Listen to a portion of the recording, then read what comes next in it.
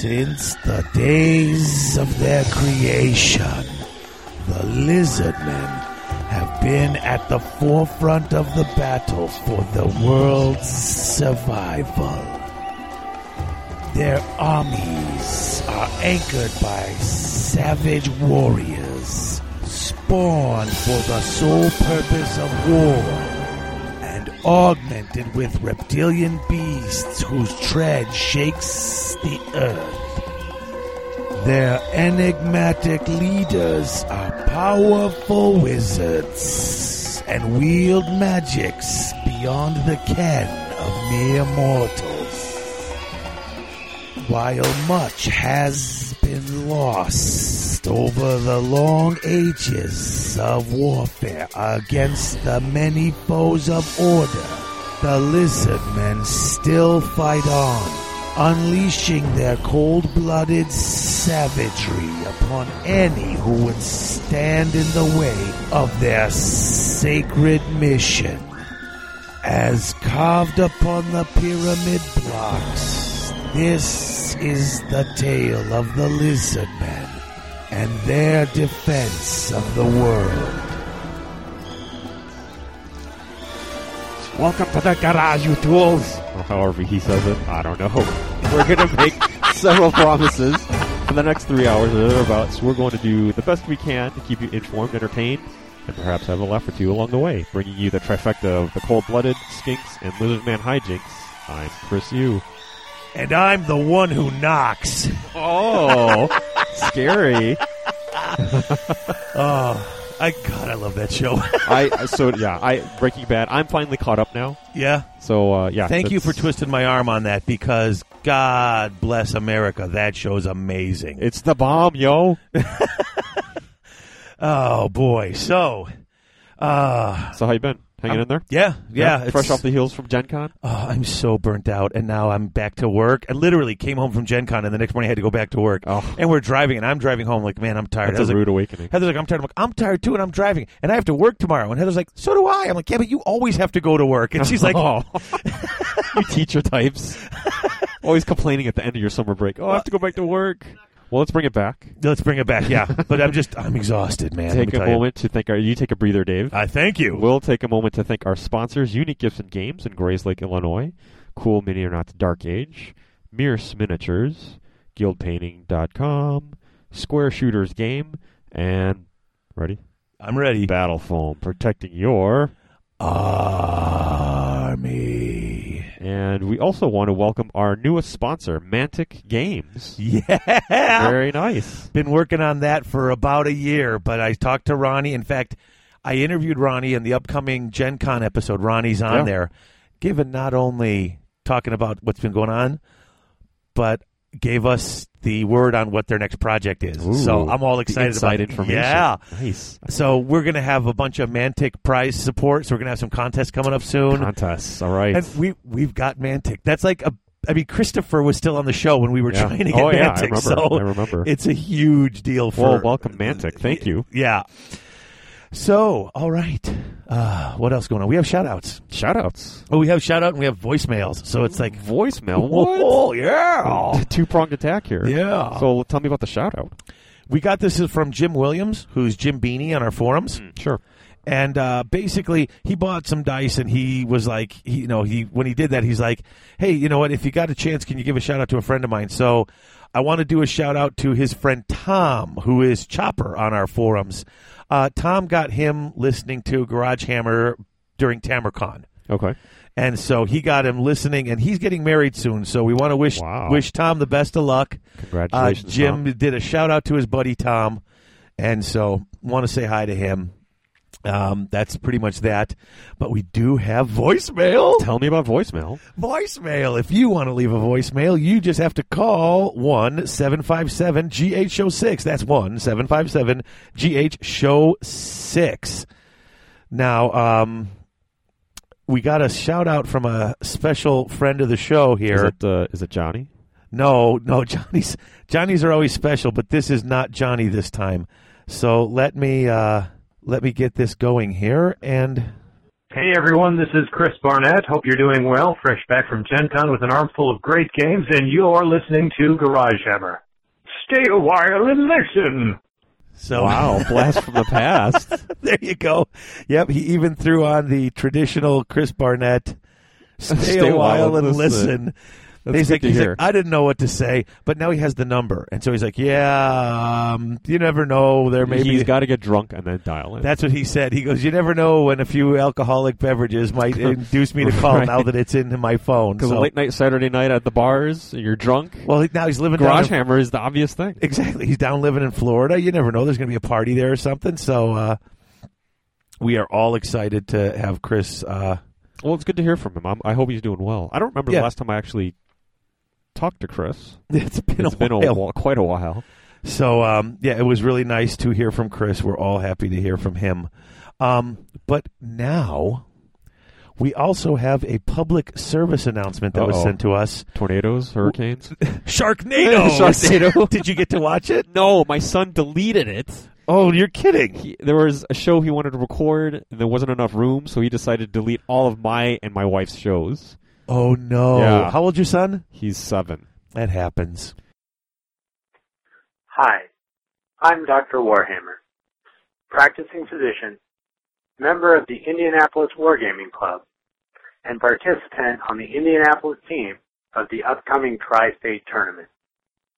I'm here today to talk to you about a serious medical condition afflicting gamers worldwide, 20-0 syndrome. Known on the streets as being Indied, 20-0 syndrome is a serious, under-recognized, and totally not fake disease that has probably affected somebody you know. Usually contracted after a savage tabletop beating, such as those frequently sustained by players from Ohio and Illinois. It typically presents with feelings of worthlessness, frequent crying, flashbacks, incontinence, and in severe cases can even lead to erectile dysfunction, rage quitting, or most serious of all, switching to 40K.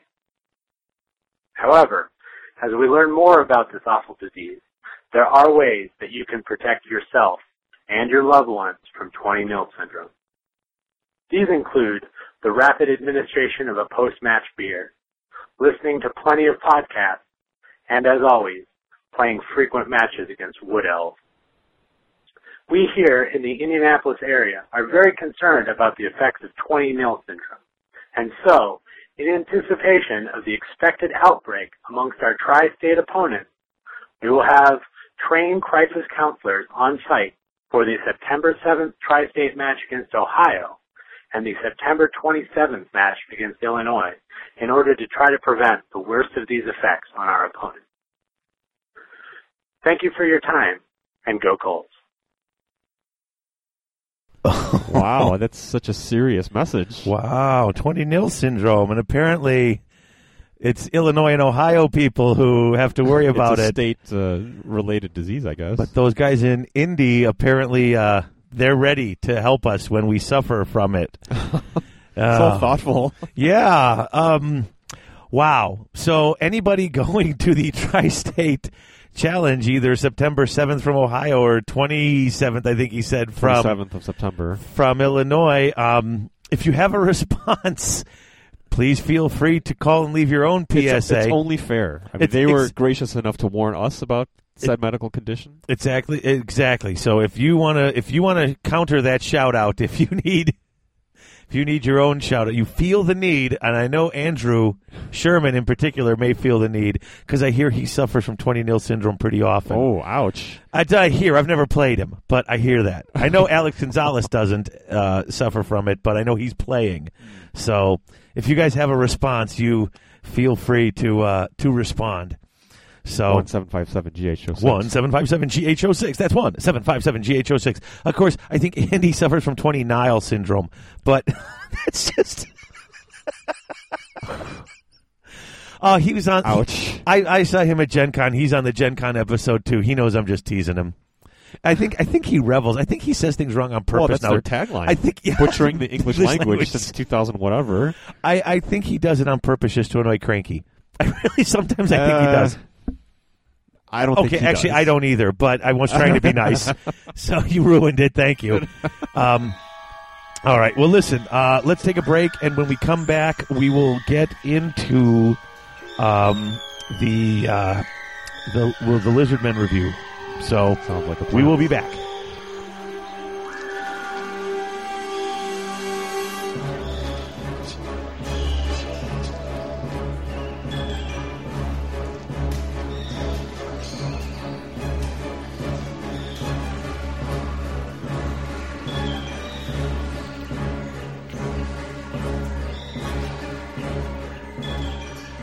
Hey, Dave, I'm looking for a place to play some Warhammer. Family games, board games? You mean unmatched awards and adventure? Sure. Place with collectible and trading card games, RPGs, unusual gifts? You mean unparalleled offerings and fun? Okay. And it'd be great if they had books, candles, and collectibles, too. Particular presents and playtime? You're looking for unique gifts and games. Okay, but, Located in historic downtown Grayslake, Illinois, UGG caters to gamers of all types. Okay, but- miniature games, board games, card games, Yeah. Doctor Who. All right, but- things supernatural. I understand, It's but- all here. Okay, but with listen. frequently scheduled events, open gaming, a clean and friendly atmosphere. Okay. Stop by UGG or visit them yeah. online at uniquegg.com.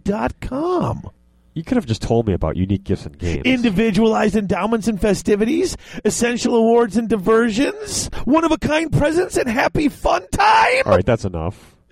Chaos Orc Superstore. That's right, folks. Chaos Orc Superstore, your one-stop shop for all your hobby gaming needs. They've not only got current and classic GW releases, Chess X Dice, and Vallejo paints, but now they're also carrying Mantic, Infinity, Flames of War, Privateer Press, Soda Pop, Dark Age, and other assorted board and miniature-based games. They usually ship within 24 hours, and the model in the picture is the model they ship to you, because at Chaos Orc Superstore, what you see is what you get. Chaos Orc Superstore. Chaos Orc Superstore.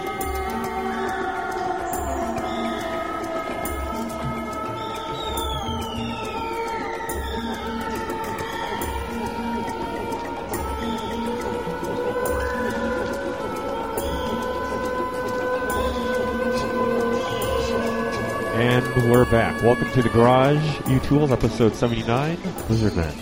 Lizardmen. Now, News and Rumors is sponsored by the Circle City Circuit, but today we're going to forego it. There isn't very much anyway, so we're going to forego that and move right into the Toolbox, which is brought to you by Chaos Orc Superstore. Chaos Orc Superstore. Chaos Orc Superstore. And we're going to forego that too. We're going to move right along. We want to mention them. They're our sponsors, but we are going to step right along because we want to get into the Lizardmen review. And we figured if we skip those for this episode and next, we can keep our review to about 5 to 6 hours. So, Right, something semi-digestible. yeah. So, before we start, I do have to say one thing. I'm a doofus, and I totally forgot that Domus plays Lizardmen. Not that I wouldn't have invited our guest on, but I would have invited Domus as well. Sure. But you know what? I'm sitting there. He's like, "Hey, you know, I play Lizardmen." I'm like, "When did you?" He's like, "I was doing the Lizardmen special characters review with On you, Garage dunce, Hammer. on the show." I was like, "Oh yeah." So I am a Dumas. That's No. French. That's French for dumbass of the first order. Count the money. Demonet. I just I want to apologize to Domus for completely just like putting him on the Pay No Mind list there when I didn't mean to. So There'll be other Army book reviews, so of course, and it's all good. and when the Wood Elf book comes out, he's our man. He's our Woody. Yeah, because he's been playing it. Yeah. So I mean, granted, that might not be for a year or so, but at least Sure. he's on the list. So But for now, we have with us. Lizardman Jeff. Yes, what's going on, Jeff? What's up, everybody? Live in the scales. There. There you go. So, for those who don't know you, Jeff, could you tell us a little bit about who you are, how long you've been playing, etc.? Yeah, I've been playing since about 2007. Lizardmen are my first and only army, so I've been playing them exclusively since I started. I play out of Indianapolis, and I learned to play at the Game Preserve. That's where we usually have our Warhammer night. And yeah, that's pretty much it. So you've been playing for 6 years, and you've been playing an army. Correct, yes. Oh. I am your polar opposite, Dave. I play one single army. He's focused. Wow, a gamer who doesn't have gamer ADD. They are out there. Well, I don't know many of them. I mean, you only have 2 armies, but actually you're kind of stretching now for a third. But you've also been playing for how many years? 2003. So you've been playing for a decade with only 2 armies. Right. Yeah. Well, I've primarily been playing only 2 armies for 5 years. Primarily. I own 12, but... Right. So what is it about the Lizardmen that drew you to them, Jeff? Oh man, I really like the Aztec theme of the army, but when I was choosing, I really had absolutely no idea what each army was or what it did or how it played. So I basically went with the models that I enjoyed the most, and happened to be Lizardmen, and it was kind of a condition of keeping my job after being a holiday employee at the Game Preserve. They were like, hey, you can run our Warhammer night and buy an army if you'd like to keep your job, and so here I am. Huh. I don't think I've ever heard of someone getting a Warhammer army under the veil of threat. You know what I mean? It wasn't so much a threat as an opportunity. Ah, yes. Well, I know when Christopher was working at the Game Preserve, he was playing, and they basically, they had him. Oh, you have armies, and then he was painting, and they had him doing painting classes and things like that. Yeah, because and yeah, that's shocking. Yeah, well, he's a good painter. He just doesn't like to have it. He doesn't like to have to do it. Don't put him under the gun and say you have to do it for a tournament. And I mean, sure, his stuff is great. I mean, you look at his cast dwarfs; they're great. It's just. Don't make him have to, but Jeff, did you know Chris back in the day when he was around? No. Did he work out of the Indianapolis GP? No, he was West Lafayette. Okay, yeah, I've only been there a couple of times for store meetings and stuff like that. So we like at Christmas time, but I worked from 2007 to about 2009. Okay. All right. So let's get into the Lizardmen book. Yes.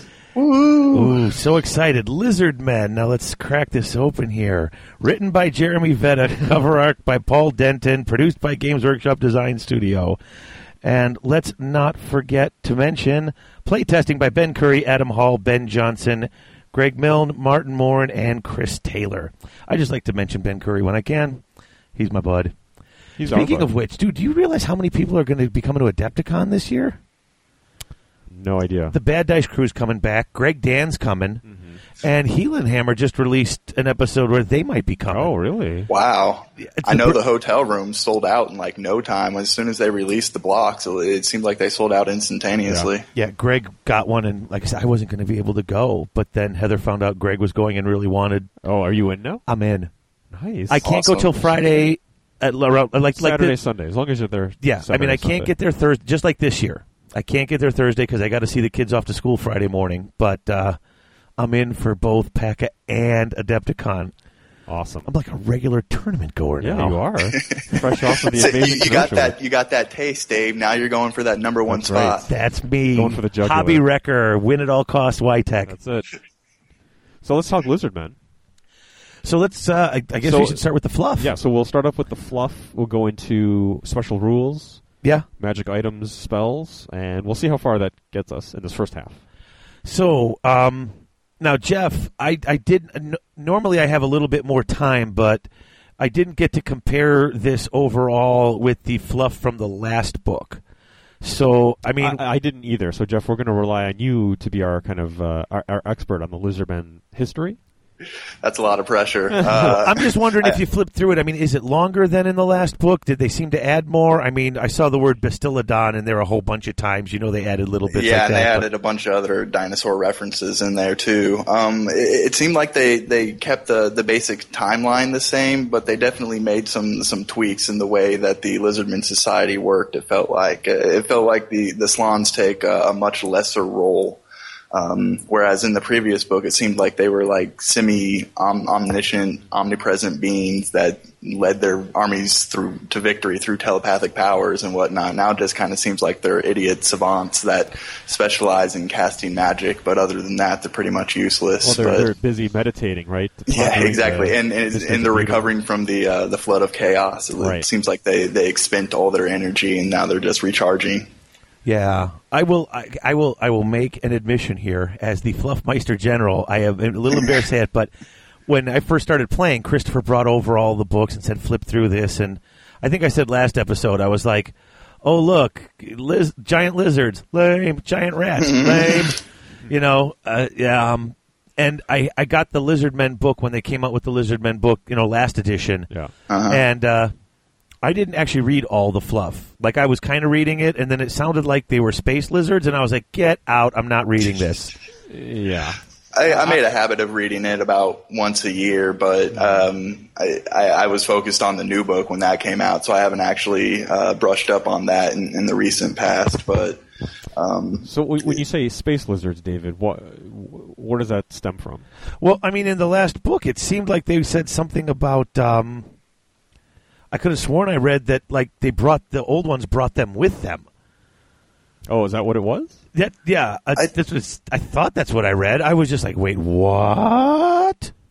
I don't recall that. I know that the Slann were the first beings that the old ones created on the old world, but I'm not sure that they... That kind of does sound familiar now that you say that, but I'm not sure it was the... I think they used like the genetic code to morph the beings that were already present on the Earth. Well, let's talk about who the old ones actually were. What do we know about the old ones? Well, they're sort of a mystery. They're the ones who, sort of came and saw the Warhammer world, and as it said in the book, they saw boundless potential. So they're the ones who placed those gates at the polar caps. Right. And it says they would travel back and forth. Now, it seems like they float above, like they're not like on the ground.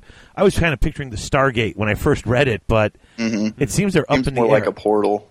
Right. Yeah, because it actually says that they had small ones around, but they had these giant ones on the cap they could take giant ships through.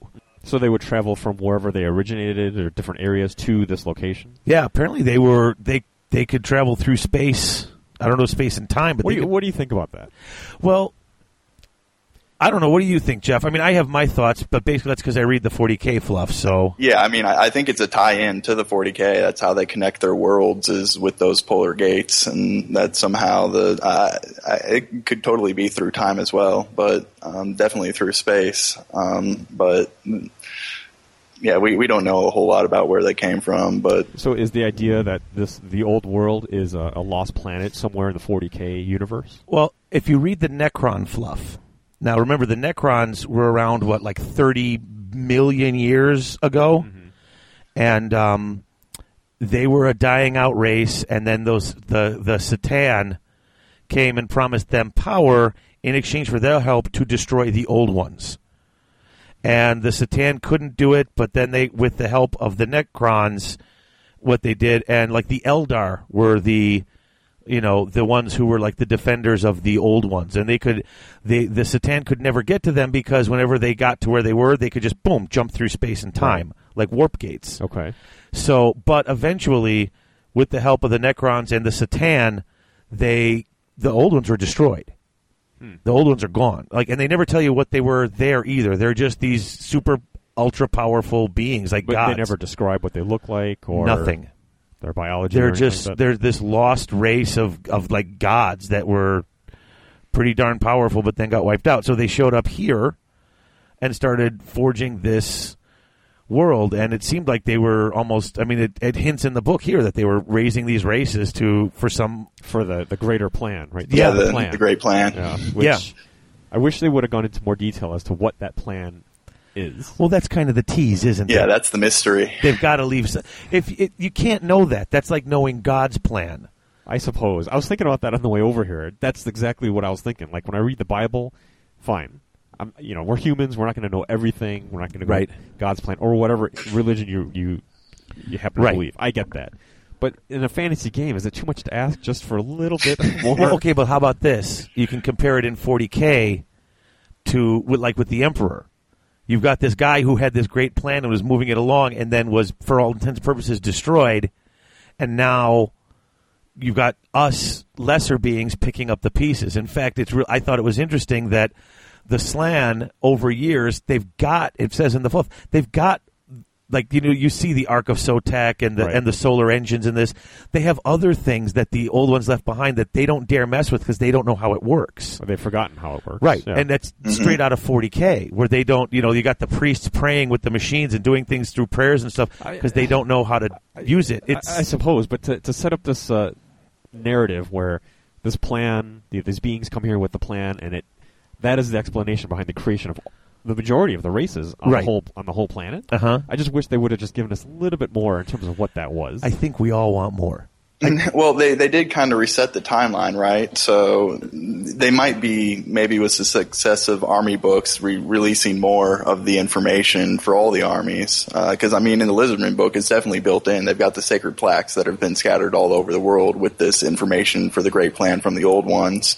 And that's one of the main focuses of the Lizardman army now, is to go and find these plaques and try to divine the old one's will. And so, I don't know, maybe in other books or with successive releases, or maybe even with the rumored Ninth Ed, they might even in the book fluff, the BRB fluff, explain a little bit more. Well, and I think if you get that plan, then you could literally kind of almost get to the end of the Warhammer world. I don't think you could, well, because, let's go through this a little bit. The old ones come and they set it up, and you've got the Lizardmen, but, they have them setting up in Lustria. They start setting up all these temples on this geomantic grid. So basically, they're like ley lines of magical power, so that and the temples station can communicate with one another. Right. Mm-hmm. But if you picture them almost cell like phone towers. Yeah, basically. And if you look at the picture, it's like you've got these lines going across, which form a grid, and on each crosshair of the grid is a temple and a city. Mm-hmm. And they're building this up so they can do all this work. And in each of these temple cities were parts of the Great Plan that the old ones were writing out and leaving for them. And then when the gates were destroyed and the old ones disappeared, and nobody knows what happened to them. All that was left was pieces of the plan. Well, the plan was still there, intact, written. But then when Chaos came in and destroyed half of Lustria, a lot of it... So that's... like Jeff said, they're hunting down the pieces, trying to put it together. One of the parts that I thought was interesting was later on in the fluff. In fact, right near the end of the actual story fluff, before they start describing Lustria, it says that they had Lord Mazdamundi had deciphered the meaning of these plaques that they found, and they were written days before the Great Catastrophe. Mm-hmm. And it says that the Great Plan could not proceed until all the corrupting elements that were sure to be introduced by the looming disaster were eliminated. Foremost among these would be the followers of Chaos. All such creatures, the plaques exclaim, must be expunged, and, as Lord Mazdamundi pointing out, anything less would be a failure of their duties to the old ones. The power of Chaos was stirring once more, and the Lizardmen must ride to meet. The younger races that would not join them against the foe must be considered enemies. So, basically, the Great Plan, whatever this is, it can't happen until all of Chaos has wiped off the old world. So it's never going to happen. Basically, they said they can't even continue with the plan until that's complete first, which it's a lost cause. There's no way that they're going to be able to wipe out all the Chaos. Yeah, basically, if you continue the storyline to the wiping out of all Chaos and all evil creatures on the planet, then pretty much Warhammer is over.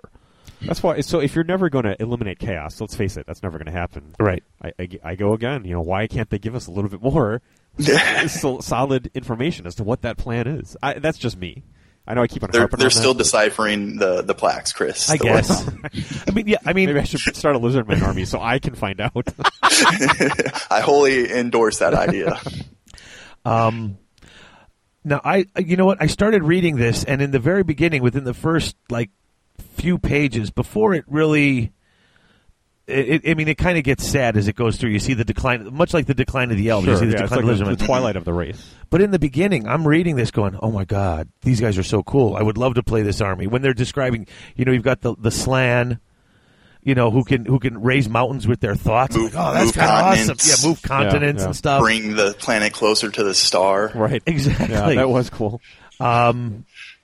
Then you've got the Saurus, who are their protectors, and then you've got the skinks who sort of take care of them, and they're the smarter ones.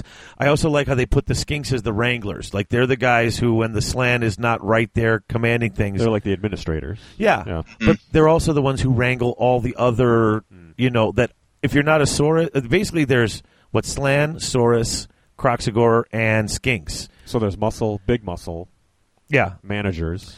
Right. Saurus are the fighter. Kroxigor, they're the guys who can lift big things. And the lumbering idiots. Yeah. They even say in the fluff that in between battles, they would just drop their weapons, so they had to start strapping their weapons to their hands. So they're similar to trolls in their stupidity. Basically, yeah. But like all the other stuff, the Troglodons, the Stegodon, those aren't even a part. These are just the giant monsters that live in Lustria. Native to the area. So, and it's the skinks that go and wrangle and collect them and catch them. They used beastmen to attract them. Right. Just like the goblins use beastmen to lure trolls. The heel of the Warhammer world. The bait. Well, it's interesting that they set up that caste system, so to speak, and knowing that they're spawned and kind of created from, I don't know, the DNA of the planet by the old ones. The Lizardmen almost take on a supernatural kind of feel to it, extraterrestrial almost. Yeah, we are the creations of the gods. There you go. Yeah, I mean, and you got the Slann who learn. I mean, they're the only. It says they're the only ones with the minds who can handle being in the presence of the old ones. Mm-hmm. I mean, they were actually there at the feet of the old ones learning. They're the only ones who can handle it. Let me ask you. Unfortunately, in the Storm of Chaos, all of the Slann that actually had direct contact with the old ones were wiped out. Yeah. But do you guys consider in the old world the Lizardmen to be an actual race of good? No. I would say that they're true neutral, that they have a plan that is in and of itself. It doesn't take good or evil into account. It just goes. So it's self-serving.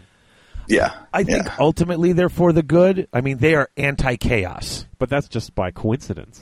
They're also anti-anything that is not anti-chaos. So every human that is either indifferent or actually or even doesn't not know. necessarily chaos but evil, they're against them as well. That's a byproduct, I think, of the old ones disappearing, because there's this plan and the old ones had the plan, and now that they know the plan has, part of the plan is all this chaos has to go. But what if that plan is ultimately evil? Well, let's assume it's not. Wow, how can you make that assumption? Well, because it's anti-chaos. If it was evil, it would be pro-chaos. But what is evil, Dave? Exactly. Don't start that. That's what I was thinking too. Neutral good, maybe. But, if there was a small hamlet of humans that were being attacked by goblins, would Lizardmen come to their rescue? Well, no way.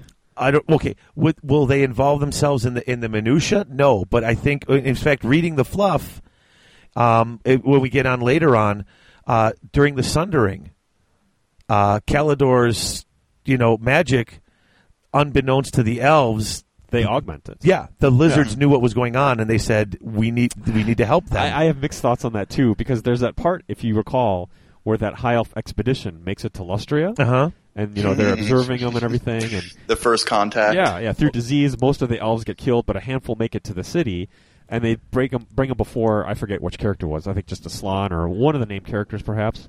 And they say, well, what do we do with these elves? They've made it here. And the Slann kind of groggily wakes up and says, "Ooh, they don't belong here. They're not supposed to be here." Now, and then what do? Okay. They slaughter them. Well, now in the defense. Now let's back up a little bit. That cannot be neutral good. The Slann were very active until the Great Catastrophe, when the Chaos Gates collapsed. Uh-huh. That really fuzzied their minds. Throughout this whole thing, whenever chaos is around, it's harder for them to think and be a part of the plan. I'm with you. Which is why they sleep so long now. Okay. Because just working on the plan exhausts them so much they go into these long periods of sleep. So when the skinks wake them up, a lot of times they're groggy. And in fact, in the Black Library book, the one with Gracier Thankful, there's a Slann that wakes up when he gets onto Lustria, and the skinks go around, and it's the Slann says something, and then because you have to interpret it. Yeah, he's not awake long, and things get interpreted, funny. He appeared not to register their presence. At long length, the mage priest's eyes focused upon the beings before him, and he croaked out a single sentence before lapsing into unmoving repose. They should not be here. Now, that's all he said. Now, the skinks, you blame it on the skinks if you want. I don't think they're left to interpret it. They don't really understand what that means any more than you or I do. Yeah, as much as they've helped the elves and they help teach the elves magic, I have a hard time thinking that he meant kill them. More like you got to go. That's not the actions of a good race. But the skink priest didn't know what to do. Finally, they said they shouldn't be here, and of course, then they slaughter them. Well, the Saurus. Remember, also the Saurus take everything literally. They slaughter them in cold blood. Indeed. But let's also not forget that when the skink said that to the temple guard, the Saurus take their commands very literally. So when they say they shouldn't be here, they attack them. Yeah, it's not a good thing. I don't think that's literal though. That's taking it. That's taking a leap on those words, on those instructions. Well, then let's go one more part. The temple guard. Oh wait, the temple guard closed in around the elves. Yeah. Now that doesn't say they attacked them; they surround them. You shouldn't be here. That's an aggressive move, though. Yes, it could be, but they could have also just been like ushering them out the door. But these guys. All I'm saying is, okay, you got someone who shouldn't be here, and these guys guard the slans with their lives. The slan says they shouldn't be here. They surround them. Keep away from the slan. You got to go. Now, of course, I would take it as aggressive. You would take it as aggressive. Anyone would. The elves pulled their weapons. Okay. Yeah, but they're closing ranks. They're the second you pull a weapon in the presence of a slan, the temple guard are going to kill you. Jeff, I wanted to pick your brain on something. Mm-hmm. The old ones created the elves and the dwarves. Right? Everything. They created the humans. They created everything. Everything? So even orcs and goblins, beastmen? Not Skaven. Skaven weren't actually part of the plan, and I'm not sure about the orcs and goblins. Mm-hmm. But it did also say that they formed the elves, they formed the dwarves, they formed men.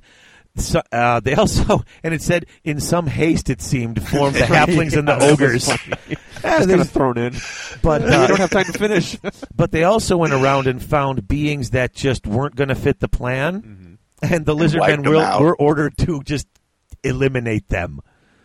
So yes, I guess your argument does hold a little more water not there. The actions of a good race. Certainly not. But I don't think it's the actions of a bad race either. That's why I believe they're true neutral. I don't know.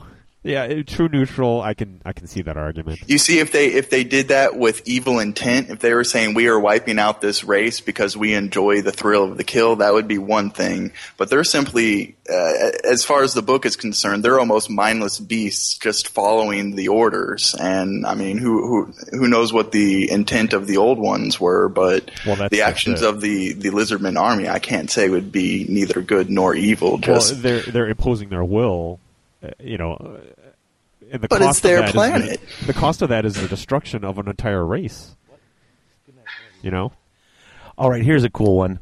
But before you get into that, so I guess the beef I have with the whole high elf incident is if the old ones created dwarves and high elves show up on the Lizardman doorstep, wouldn't the Slan, recognize that? Maybe they did, and he's just too sleepy and groggy to.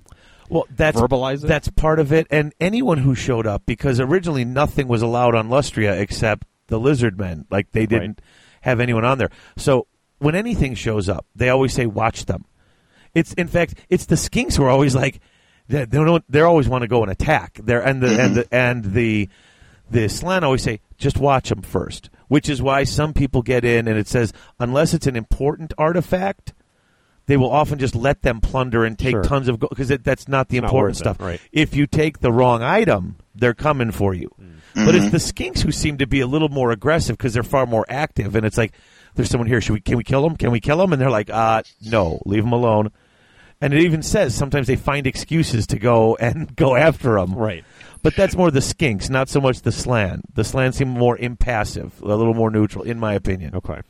But to go to the old idea of the Saurus, who were just a little bit mindless, in the thing titled The Nether Thing, they had this demon attacks with all these things. And let's see, Lord Huniwitutuli,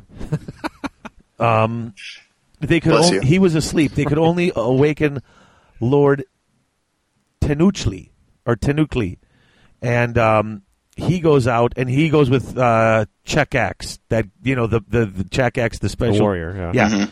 Well, the Eternity Warden. They're attacking, and the chaos magic is so strong that the lizard men are getting slow and groggy. Like the Saurus are even having trouble raising their weapons. Right. It's so confusing to them, and they're getting butchered. And there's Chekx doing nothing, and they're getting slaughtered. And then when this evil, whatever the guy's name is, I forget the. The demon that they refer to. Yeah, I'm on page 16, and yeah. Sla Ulan led the slaughter against the lizard men, sniping off heads and cutting them down. And in moments, only Lord Tenchuli and Chekx just standing there not moving. And he comes up to kill him, thinking he's incapacitated because of his magic. But Chekx is there to protect the Slan. So once he gets close, Chekx explodes into action and butchers this guy, has his head riding on his guy. But this attack, Chekx jumps in front of this magical attack, takes the brunt of it. The Slan is wounded. He butchers this Chaos Lord, puts his head on there, and then what does he do? He was ordered, stay by my side, because he was wounded. So when the battle was over and only these two were left, he just stood there. And it took weeks for a party to find the two of them because he couldn't go for help or do anything, because before the Slan fell asleep and passed out from his wounds, he said, stay with me. So the point you're trying to make is that Saurus are so incredibly literal. Yes. That they can't... no, they don't have think the for initiative themselves. to think for themselves. Exactly, and that's why you get the Skinks often directing the thing. The Skinks have taken a bigger role in this book than I think in last, because they do. Like, in fact, they got the whole thing with... what is it? Tic-tac-toe when he leads out an army, and they go out there and they're and it seems like every other page there's an upstart skink leading an army to go destroy something. Yeah, but a lot of times it's just they can't wake up the Slan. It's like when the Slan comes to war, people die. But if you can't wake them up, then they're like, well, we got to do something. Right. So, but yeah, I guess. I really enjoyed this fluff. It really, at least in the beginning, really wanted me to... It's the first time I just read fluff and said, wow, this army... Well, not the first time. But the fluff itself, when I really didn't know if I wanted to play... Compelling. Yeah, it was. There's another really weird thing in here. They have a whole bunch of... It sounds like they have a spaceship. I read that too. Yeah. The Flying Temple? No. It's like it's like a big floating disc. Yeah, underneath they have some of these. It says how they have they have some more of these the old ones things, and it says one of their flying ships that came through the portals. They have one underneath one of their temples. They just don't mess with it because they don't know how it works and they're afraid of it. But so they've got like all these weird old one stuff. I was just like, what the heck? So are you guys okay with the potential merging of this fantasy world, the connection between this and 40K? Does that sit well with you? I don't really have a problem with it. I kind of like how they're connecting both of their games. I mean, obviously fantasy is the better of the two games. Of course, yeah. But so they had to give a nod to the lesser of the game in the better. So I don't mind if this planet is okay. Here's the other thing: if these are the same old ones from 40K, right? They're not in 40K because they were wiped out 30 million years. Remember, after the old ones were destroyed, a lot of the Necrons went to sleep for I think it was I don't think it was 30 billion years. I think it was 30. I might be wrong, but I know it was at least 30 million years. So if you're thinking 40K, the year 40,000 from the human time. Right, yeah, that's a good point. I guess what I'm getting at is the merging of this fantasy world with high technology is, to me, a very odd combo. Well, I mean, we don't see any of it, but they acknowledge in the book that it's there. There's a spaceship on this planet. But it's also not the first time that they've introduced technology like that before. I mean, they brought in the demon soul engine. Grinder. Yeah, the soul grinder. And then the Segway of Corn. I mean, that doesn't look gets like... a little bit of a pass because it's the warp. And, well, but they came through the warp. The reason the warp is here is because the gates are here.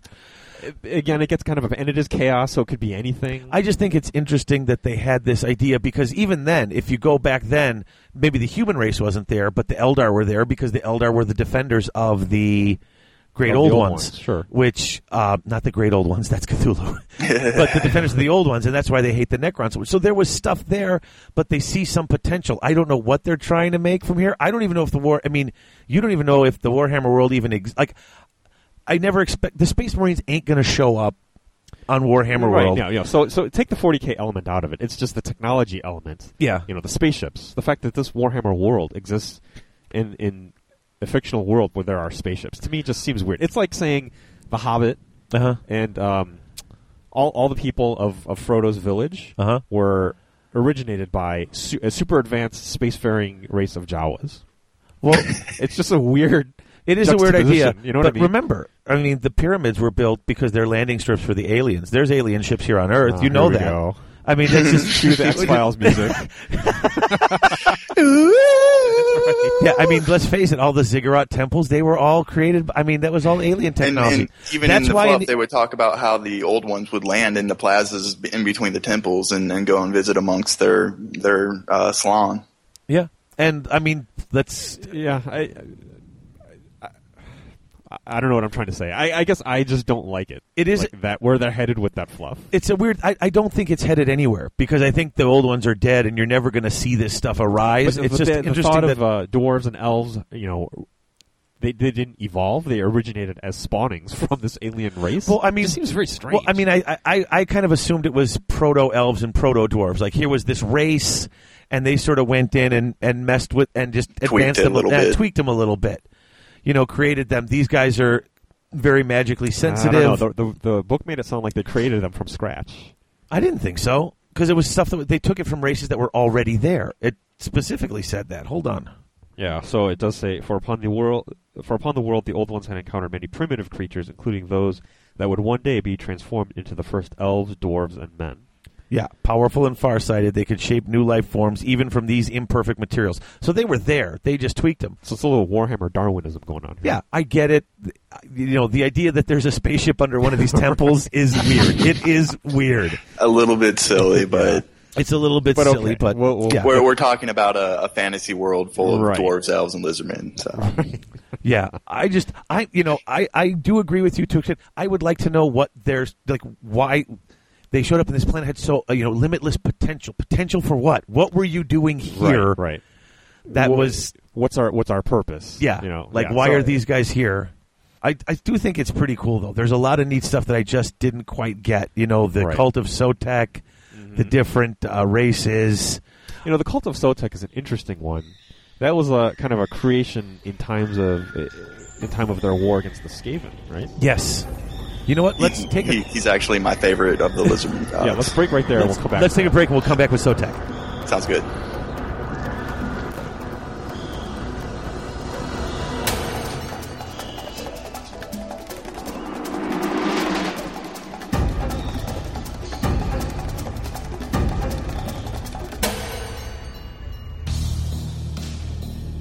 Hey guys, if you're the type of person who would rather have oral surgery than put a brush to a model, then let me suggest Guild Painting Services. They're a professional painting service that pride themselves on having customer interaction like going to a local commissioned painter, but having the quality and speed of a large studio. They build, paint, and convert miniatures for all game systems.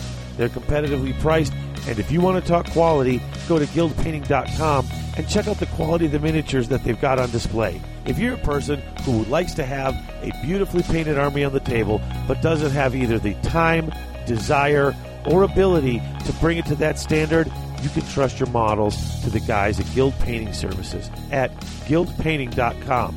You'll be glad you checked them out.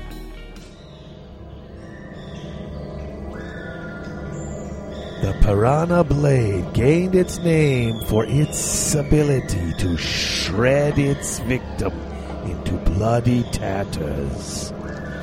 Like its namesake, this weapon has thousands of tiny barbed teeth that rip and tear anything they touch. Just as the many-toothed fish saws through the hardened scales of a stegodon, so too does the piranha blade grasp through armor to carve up opponents.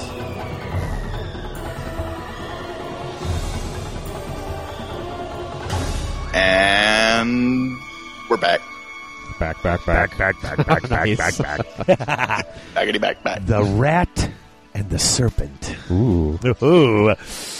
So, Sotek, traditionally the only god that was worth worshiping were the old ones, but of course these little minor gods came in and suddenly... A new god, one of the new gods, if you will. Yeah. In fact, these shadowy entities such as Tlaxoctl, Chotek, Quatl, Zunki, Zapiti, and Huanchi, and the inscrutable Tepak. I like him. He's the inscrutable Tepak.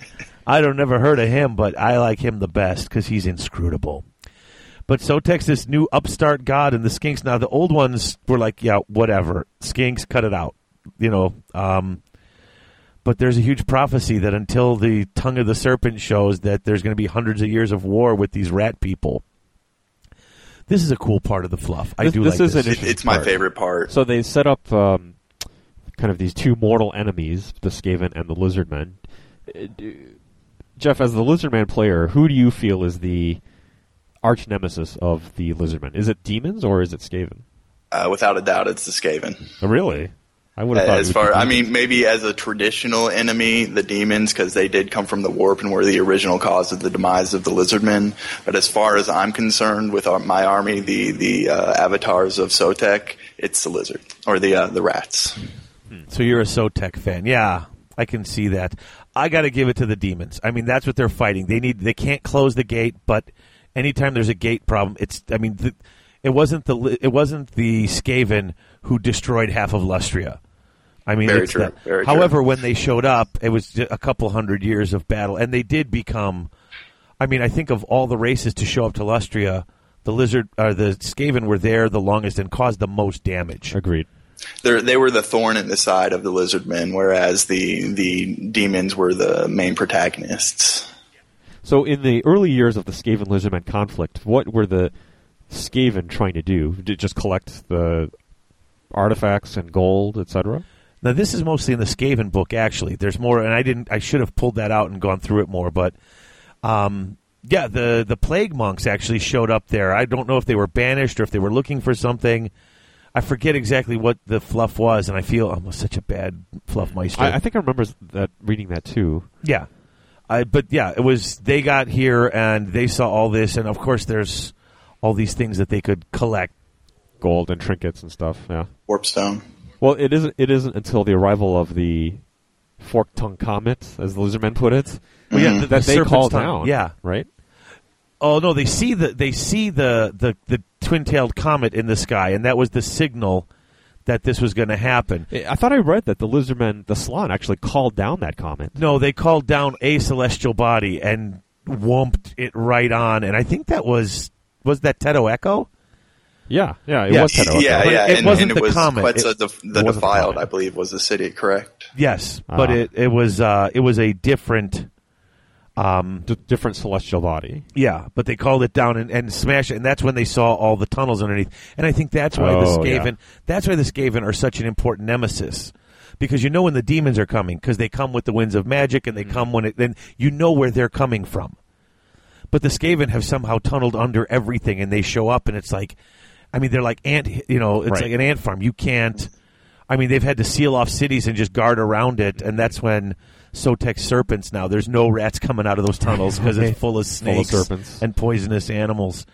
But yeah, this battle, I mean, it to the point where the Slann actually acknowledged Sotek as a god. Because they're like... Well, that took some doing. It was behind closed doors, and there was a council between the Slann and the prophet of Sotek, and the Slann didn't allow anything to be recorded, but when it was all said and done, they said that they would recognize Sotek as one of the gods. Yeah, this was cool. I'm going to read that part right out of that. With the Skaven defeated, the Slan mage priests could no longer ignore the power of the new skink god because, especially when the Skaven that they finally traced them out and they went to their boats and tried to leave, and the giant serpent comes out of the water and starts devouring them. I mean, that's like, Sotek wow. personified. Yeah.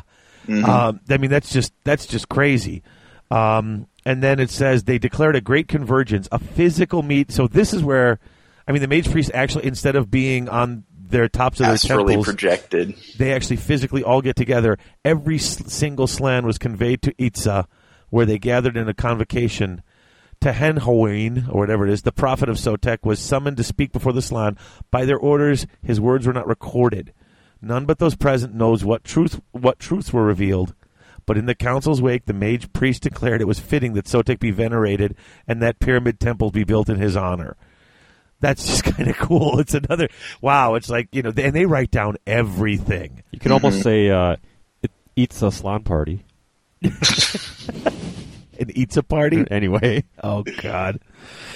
But yeah, that's why he's my favorite god, is because he is, their acknowledgement of him is so wrapped in mystery, but he is, in the present history, the most active god in the Lizardman timeline. So that's why I like to focus on Sotek. Yeah, they don't really go into much detail with the other gods at all. Not that I read, at least. No, they just kind of mention them. I mean, like, sometimes they'll talk about them in references to the cities, but really they don't have a lot of descriptions of them, except Unscrutable. All right, so what else do we got going here? Age of Strife. I think this is pretty cool how, they let these in. I love when the Dark Elves show up. They find those tunnels. Underground from Nagari. Yeah, the underground sea. Yeah, So they come through, and even the Slan they look at them. Oh, it's more of those elf people, and the clothing. Well, let's watch and see what they do. Yeah, they just see elves showing up again. They got different clothes, but what is that means nothing to them. Right. And these ones start acting bad. And they sack a city. Yeah, right? and they're going to war. Whereas the other elves came in exploring and wanting to meet, and these guys just come in stealing and killing, plundering and killing, and it just basically convinced the lizard men that something's not right. Like something's gone horribly wrong with the plan, right? Because even this, it's been corrupted. It's not just chaos anymore. This is one of those instances where the invaders end up stealing something that is of value to the Blizzardmen. Right. Yeah, the Star Stella. That's it. Right, and then they send Gorok after it. And it has one of those great scenes, and I love those scenes where he gets stabbed by the guy, and it hits him with that lance, and he can't pull it out, so he just pulls it through. Right. He just shoves it through closer and then bites the guy's head off. I'm like, yes! Yeah, and then he goes through the whole battle with this thing in his body until it's done. Then he pulls it off. And then he gets it, and they return it, and now it's being guarded. I like when the Northern men come, like the Norse. Yeah, when they first mentioned it, I didn't make that connection. Like, they're Chaos Marauders. Yeah, and they're stealing stuff. And there was that great one where he says, "Don't go deep; just take stuff from around here." Right. And these guys went deep, and they came out, and suddenly he didn't realize that these guys had done this until all the lizard men showed up and attacked. They're surrounded by their. And they weren't going to give up their gold, but then he said, "Oh my God, throw that stuff over the edge, whatever you took." And they come up, and they're throwing all this gold and stuff over. You took something. They come up and take one plaque, and then they turn around. The battle's over. They walk away. They said, "Go get the." And once again, the Saurus are given a command: "Go get the plaque." They show up and they're killing everything in their wake. It's strange though that this town, the settlement, Skeggy, it's called. Yeah, they leave it. And it's the only human settlement on Lustria that they just let be. I think it's the only non-Lizardman settlement. Well, they show up way off to the side. Yeah, the human settlement. And the Slan have said, basically, as long as they don't take anything important, leave them alone. The other guys who set up settlements and get destroyed go deep into Lustria and are hitting the wrong... it's one of those things. It says in here, as long as you don't hit the wrong place, you could pretty much get in and get out. I suppose. A little bit of a double standard. Hyles didn't even have a settlement, and they got smacked. Well, that was a big mistake. Relax.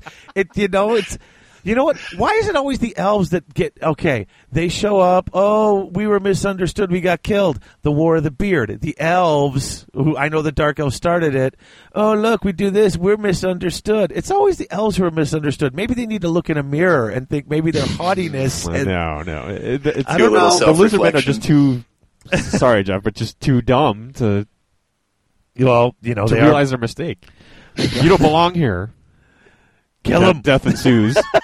Well, with an attitude like that, Chris, it's no wonder they got sloppy.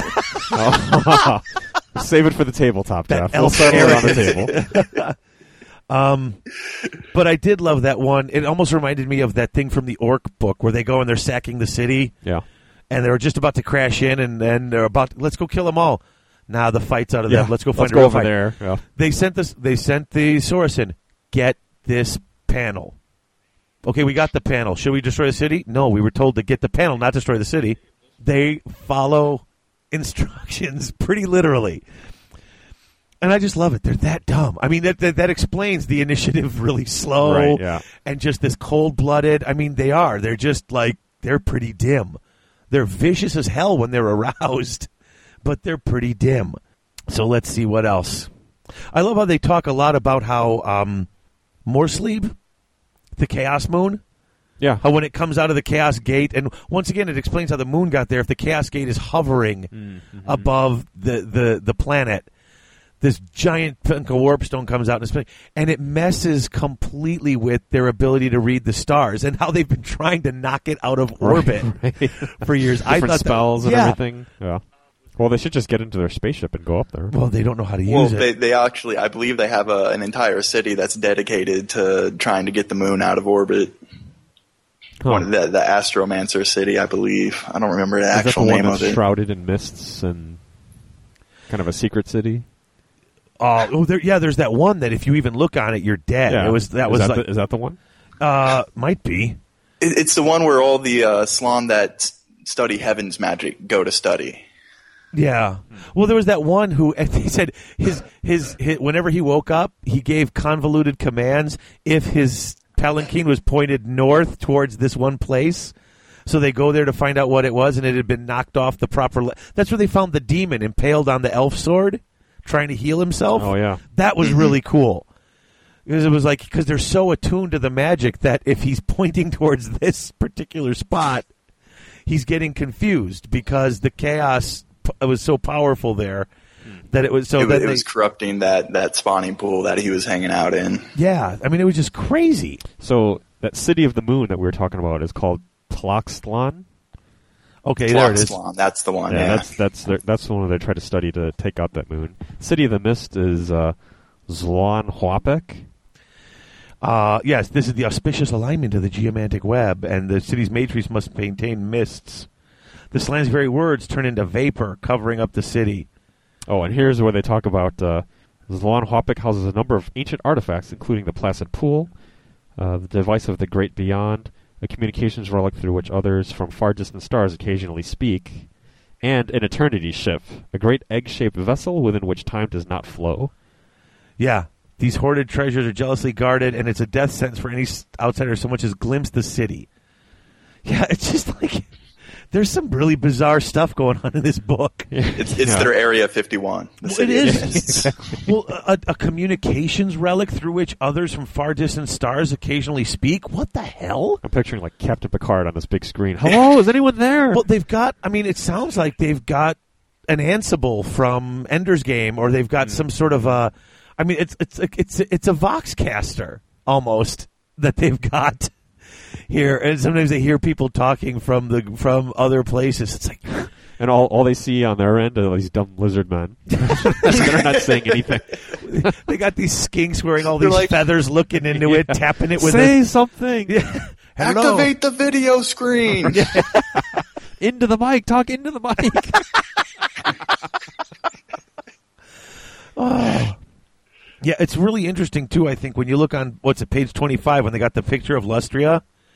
And you see this geomantic web sort of traced out, and it's just like this diamond-shaped pattern, all the lines going diagonally left to right and right to left, and everything is very spaced out. And even when you read some of the fluff, the Slann are always looking at. In fact, once again, going back to that Thanquol and Bone Ripper novel, the Slann contemplates the great math. And everything is very, mathematical, and their magic is almost like science in a way. Yeah, of course, they were taught it by the equations and the space people. I wonder if, like the Slann's point of view, when he looks out into the world, it's like the Matrix. Everything is like numbers. Oh my God! Right. Yeah, that's interesting. That would be cool. Actually, the fluff for my army is the Slann actually was the first one created by the old ones, but they made an heir. They moved like the decimal point over, and over eons it compounded until it started affecting the world around them. So they had to encapsulate him in his own little time and space bubble. That is cool. One little decimal point. Compounded by eons. Right. There you go. But yeah, I just liked looking at all the lines of power and how they are in these perfect they're all diamonds. They're all evenly spaced. They run through in all of these little temples on top of it. But these exist on Lustria, but I think they also hint at these existing on other parts of the old world.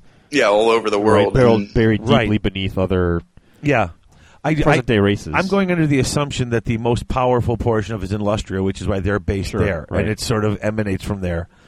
But just the fact that they pick up all this other stuff. Where was it where they talked about how they saved the when the High Elves made when Kalidor did the great vortex, and how they went in and boosted all of it. I'm trying to unbeknownst to the High Elves, this is when the Sundering was happening. Yeah, right.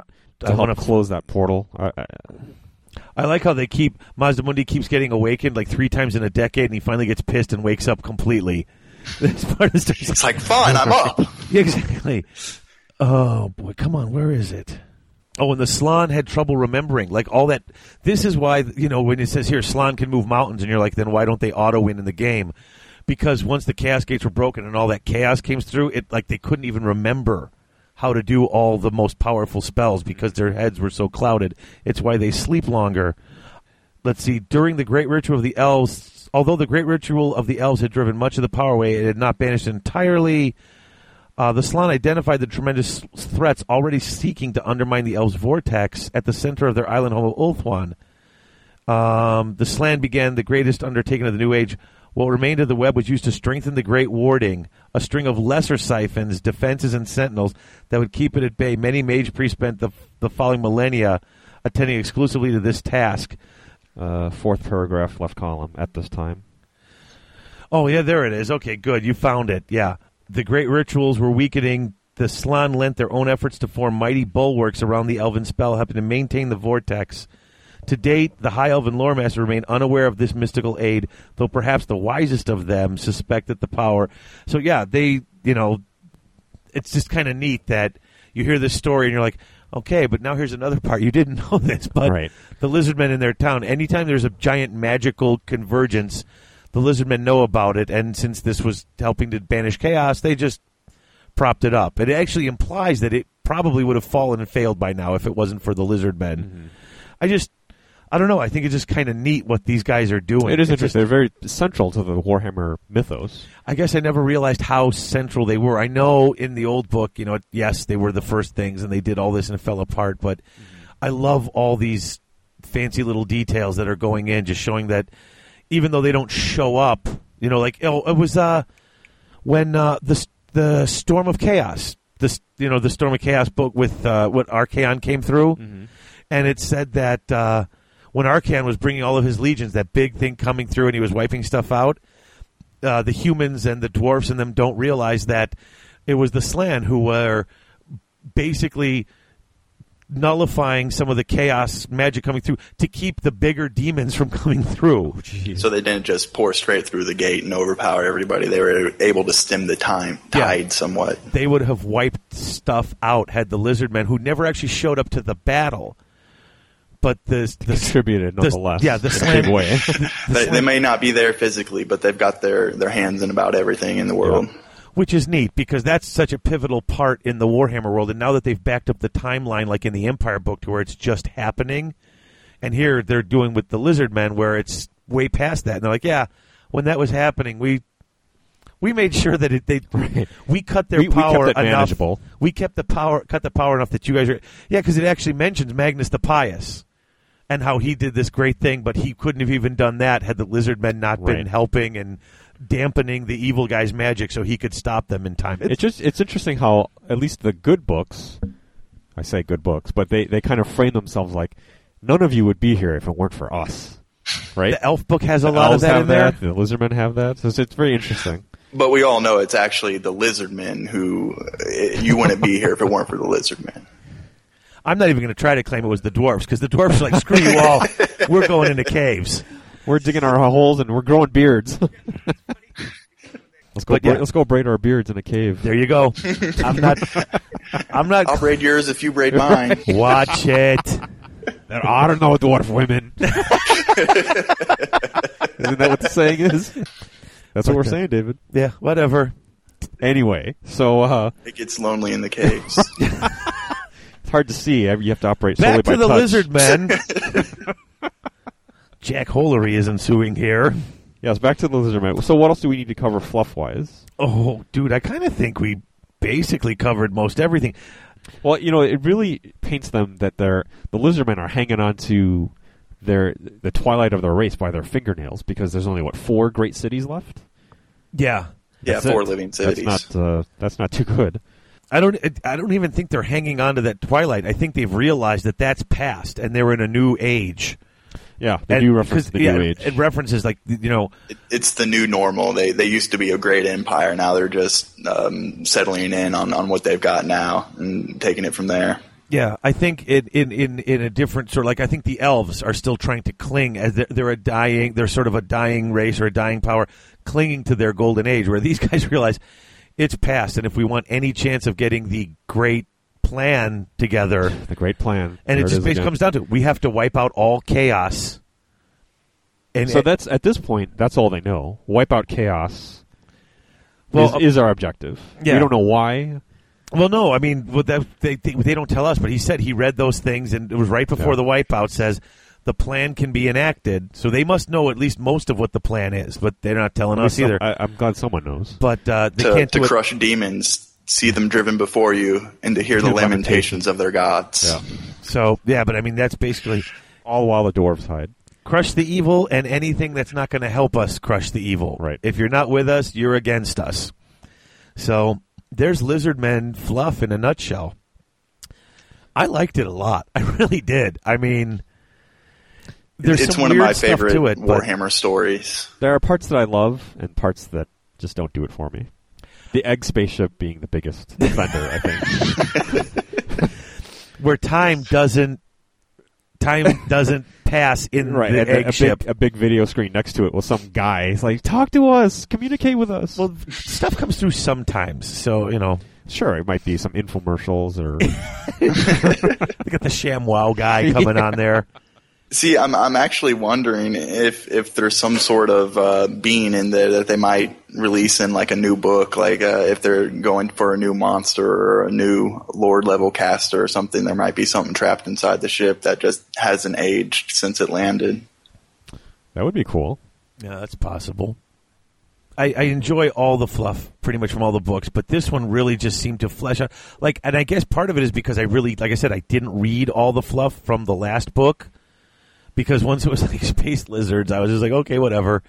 And I sort of put it aside. And now I'm reading this, and it's like they really fill out like all those little gaps in some of the stories. Like the lizard men fluff seems just like...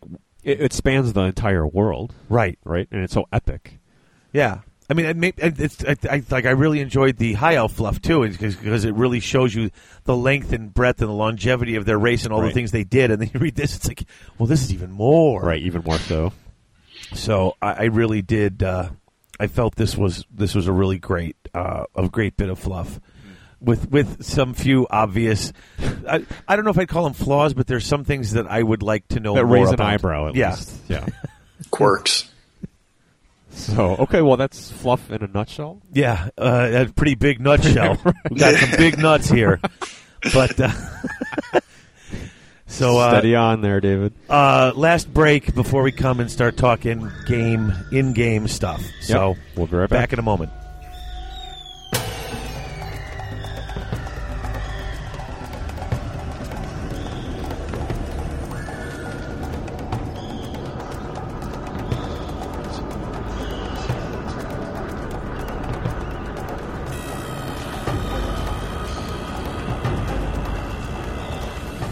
Hi, folks. It's Dave. I'm here to talk to you about Square Shooters at squareshooters.com. What's Square Shooters? It is the first deck of cards on dice. 9 dice, 6 sides. That's a full deck and 2 jokers. There are all sorts of ways you can use this dice. You can use it in place of cards. You can use it in conjunction with cards. You can put entirely new components together. You can even invent bolt-ons within an existing game where you had a little side game with the dice.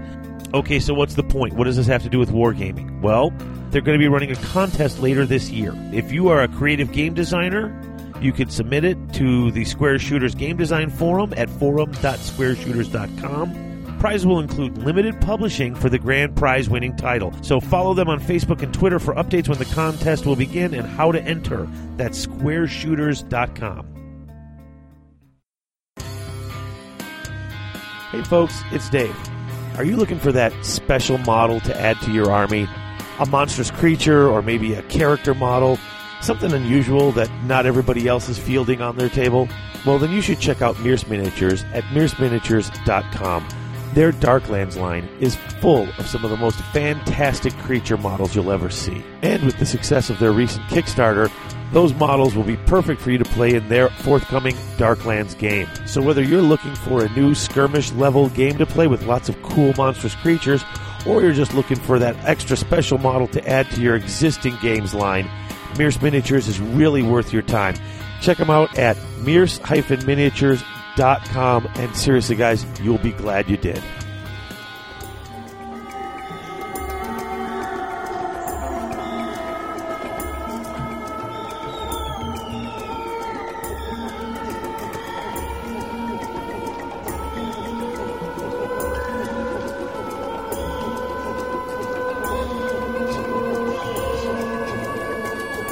And we are back again. Welcome back to the show, folks. Hope you enjoyed that last little interlude. Here we go. All right, let's get into some... For those of you who don't care about fluff because you're just power gamers, I guess we'll get to the rules. Army special rules. We've got, 4, I think? Well, 3 rules and a weapon rule. Mm-hmm. Right. Yeah, 3 rules and special weapons. Cold-blooded is still there. Same as it always was. Cold-blooded is awesome. Now that we I like it quite a bit. I nice. tried to play Dark Elves at one point, just a little bit, but I just couldn't handle the 2 dice for the leadership test. What the rest of us mortals have to deal with. Yeah, it's like what is this? Would you rather be cold-blooded or immune to psych? Cold-blooded all day, every day. Yeah. With immune to psych, you can't choose your charge reaction. You got to hold. Yeah, that really is a good rule. Yeah, but I haven't played Lizardmen that much, and when I had to play against Rotor, it was like fear just never affected them. Fear, panic, even break checks. A lot of the times, because they're close to the Slaawn, they get a reroll or they're if you're near the Slaawn and if you use your BSB, then you're pretty much not failing your leadership tests. Yeah, it's kind of crazy how good that is. I didn't realize it. And then even when you were playing against Grant's been playing the Lizards a lot, and it's just like, man, it's a really powerful rule, but I like it because it's a rule that really plays to the fluff, especially when you read this. These Saurus are single-minded. You say go do it, and they go do it. They don't break often. They don't. You really have to chop the hell out of them. Or they're too dim-witted to react. Yeah, I was about to say they're too slow to recognize the danger. So yeah, because the only time it seems that they will break is because even on 3 dice, having to.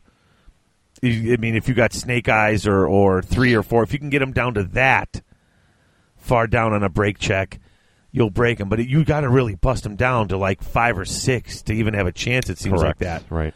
I mean, it's nuts. And I mean, if you're into their combat blocks, chances are you're either into the Temple Guard and they're going to be stubborn, or you're into the Saurus and they might have a stubborn Scarvet in there. Mm-hmm. Oh yeah, absolutely. Is there anything else outside of the Lizardmen that has the cold-blooded rule? Just the Empire from the standard ground or whatever it is the captain gives the unit, but I think that's only on break tests. Right. Yeah. So that. Okay. Yeah. Exactly. So that's.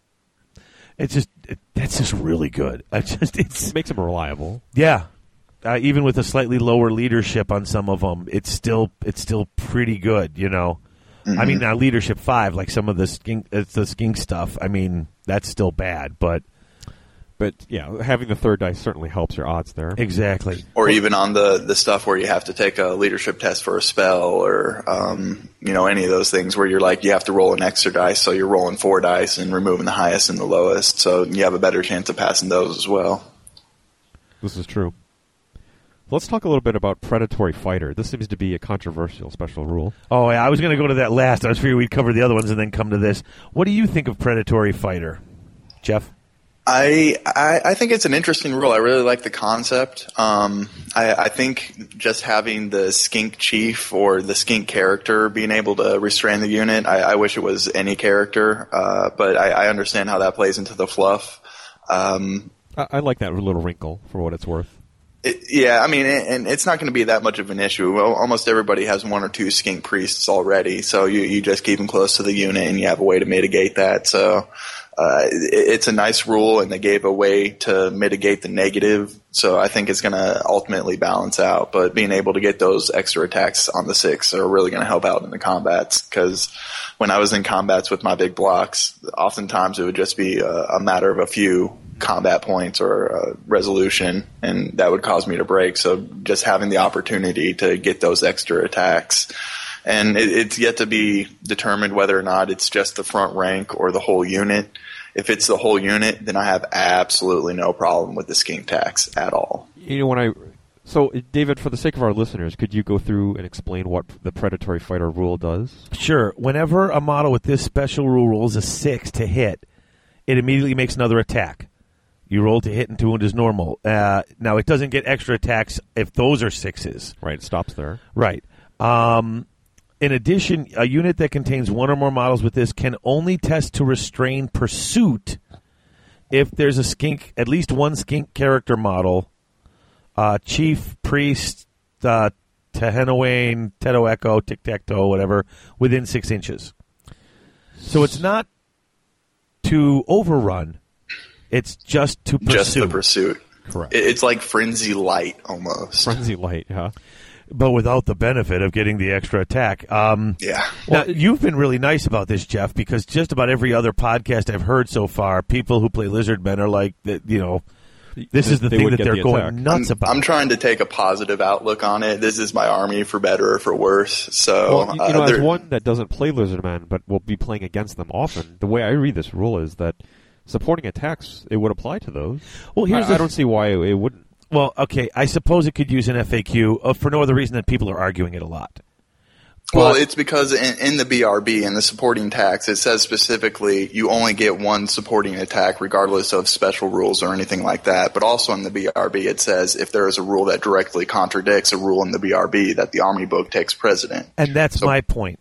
Personally, exactly. I think it applies to the whole unit, but ultimately I think it will have to go to an FAQ because there is that gray area. And when you're talking about the difference between extra attacks from the front rank or extra attacks from the entire unit, it makes a huge difference, especially with the spears.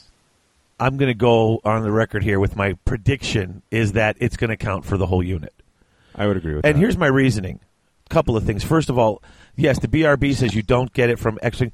I think they're referring to things like frenzy, things like that. Where, okay, if the unit's frenzied, the second row still only gets 1 attack. Or models with multiple attacks. Yeah, those are general rules. That are in the BRB. Exactly. So it says regardless of special rules. I think that because it also... it actually says whenever a model with this special rule... Yeah. It counts as a special rule. Army book trumps...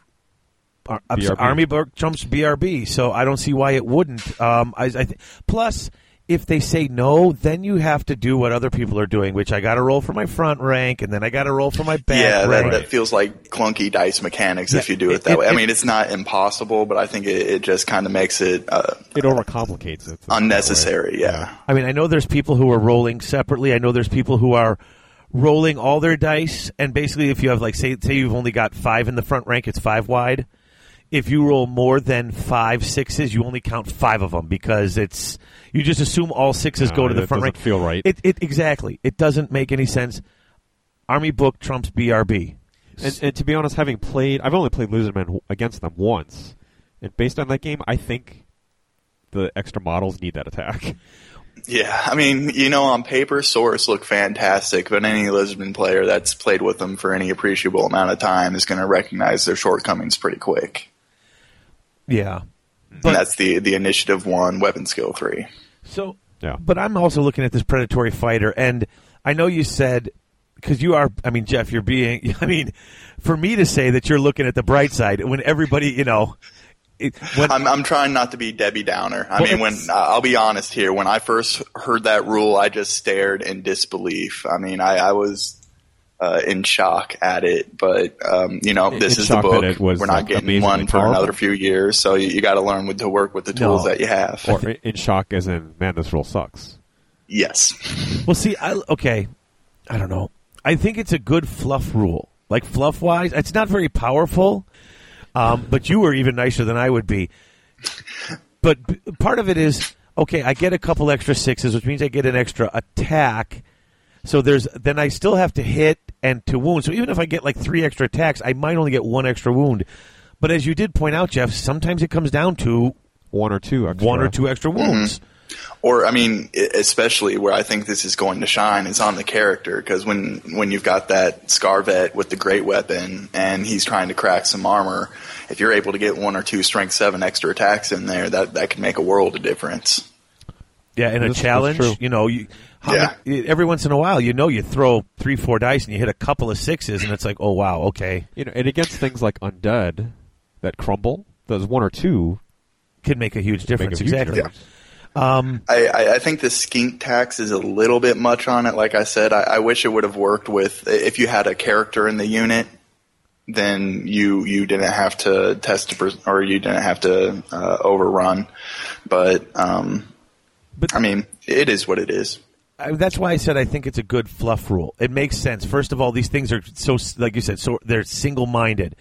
But also in the rules it says that in times of war, everybody defers to the source and that they are bred for war, knowing strategy and tactics. And it just seems a little odd to me that without a skink there saying, hey guys, I think you should back up a little bit, that they'll just run off into the middle of nowhere. True. Like I said, I saw it more as you get that 6. You draw a little blood, they get a little blood crazy.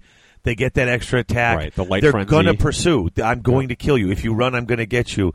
Whereas the skinks are a little more level-headed, and they're the ones, because they don't even have the rule. The skinks don't have it. So they're the ones who, they're not affected by it, so you keep them around. Granted, we can all look at our book and say, well, yeah, if it would have been any character, then you just put cheap characters in your units, and then suddenly you get the bonus with no, everyone would just throw a Scarvet or something into the unit, and boom, I don't have to worry about this. Having to pursue. I think fluff-wise, based on the fluff that they've written now for this particular book, showing how much the skinks are sort of seem to be leading a lot of these things, I think fluff-wise it's a good rule. Are there problems? I didn't realize how bad. I'm like, geez, it's pursuing. I pursue most of the time anyway. You know what I'm saying? Because it's not overrun.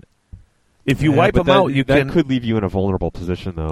Yeah, and things that I've thought of is if you put a unit of fast cap, like say if you had a unit of pterodons under the flank of a Saurus unit, and they'll likely kill enough of them that they will break, and then the Saurus would have to pursue. That's kind of giving that example in a vacuum. There, of course, will be other elements involved with that, but there are going to be situations that good players are going to be able to take advantage of.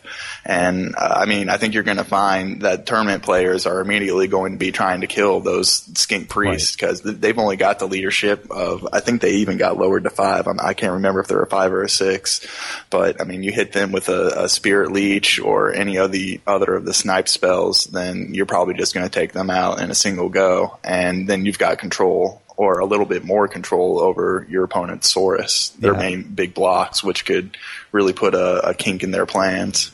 Yeah, I think it was on the Dwellers cast that I did. I I so often pursue, and once again with Undead, I have so many weird things about just combat, and charging and not being able to do things. But he was saying he's going to he'll take a goblin hero on a wolf or something.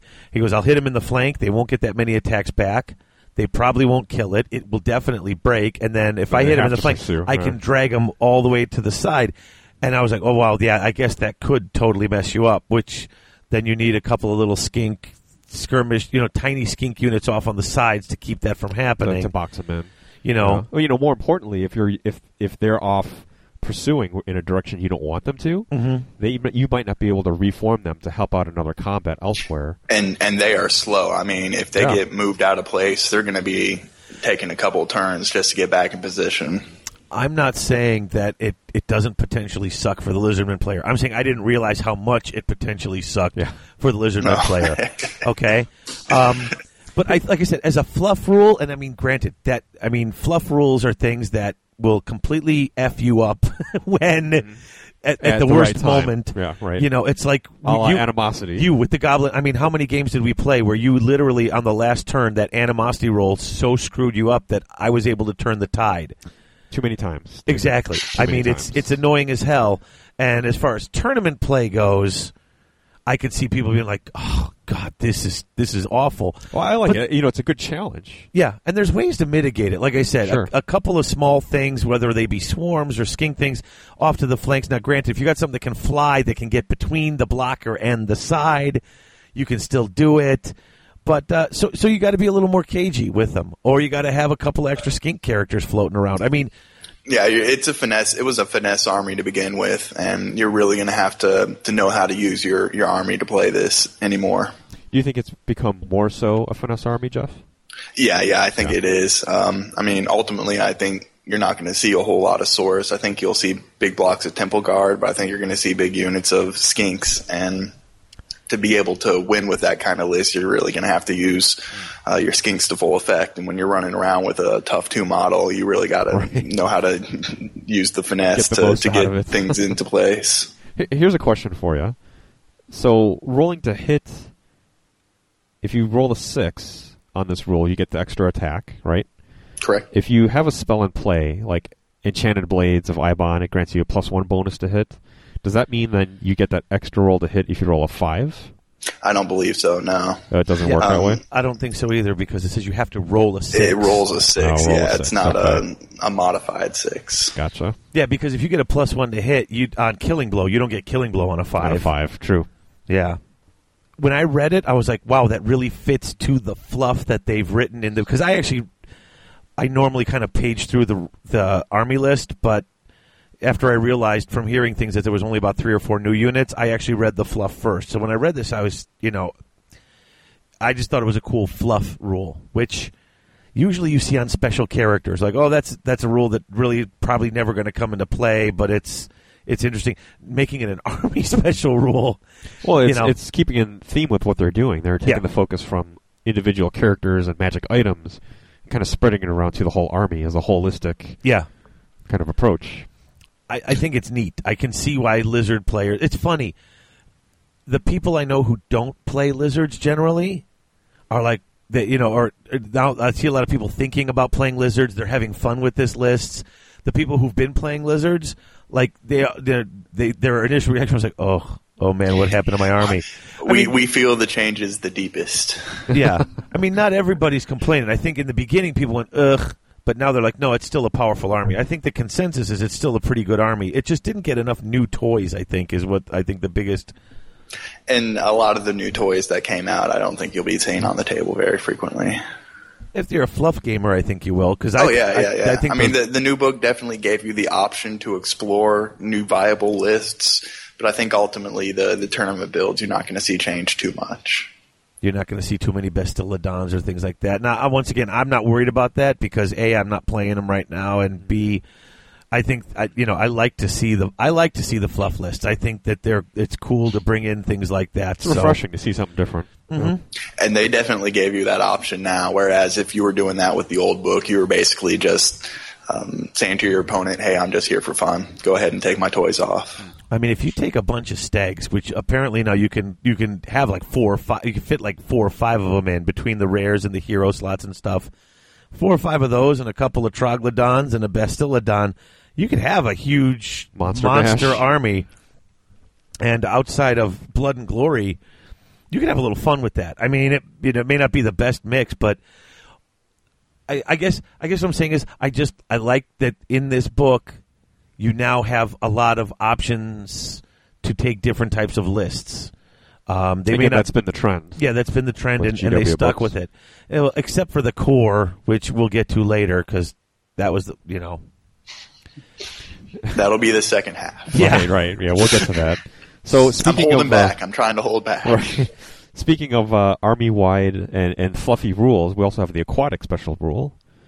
I really like the way this has changed. I think this is going to make, especially chameleon skinks, basically immune to bow fire or just ballistic skill fire. But of course, you have to have a water feature on the table first. But now the regular Strider rules, because it follows Strider rules, because it gives them now regular Strider rules says that they don't have to take dangerous terrain tests. Correct.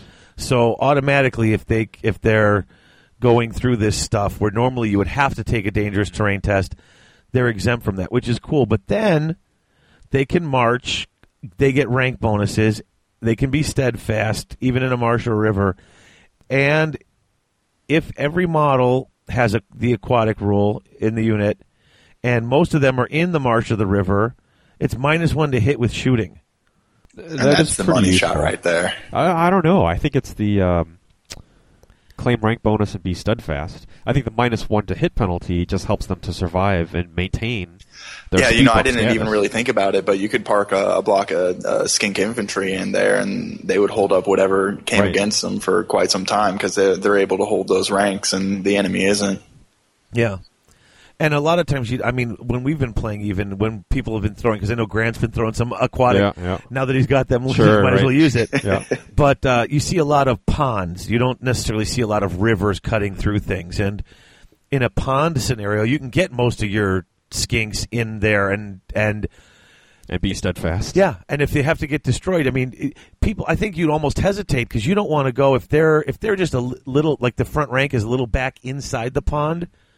You don't want to charge into them even, because then you're partially in the pond too, and you don't have Strider, so suddenly you don't have ranks, you don't get steadfast, and even their static combat res suddenly jumps up against you because you don't get those things.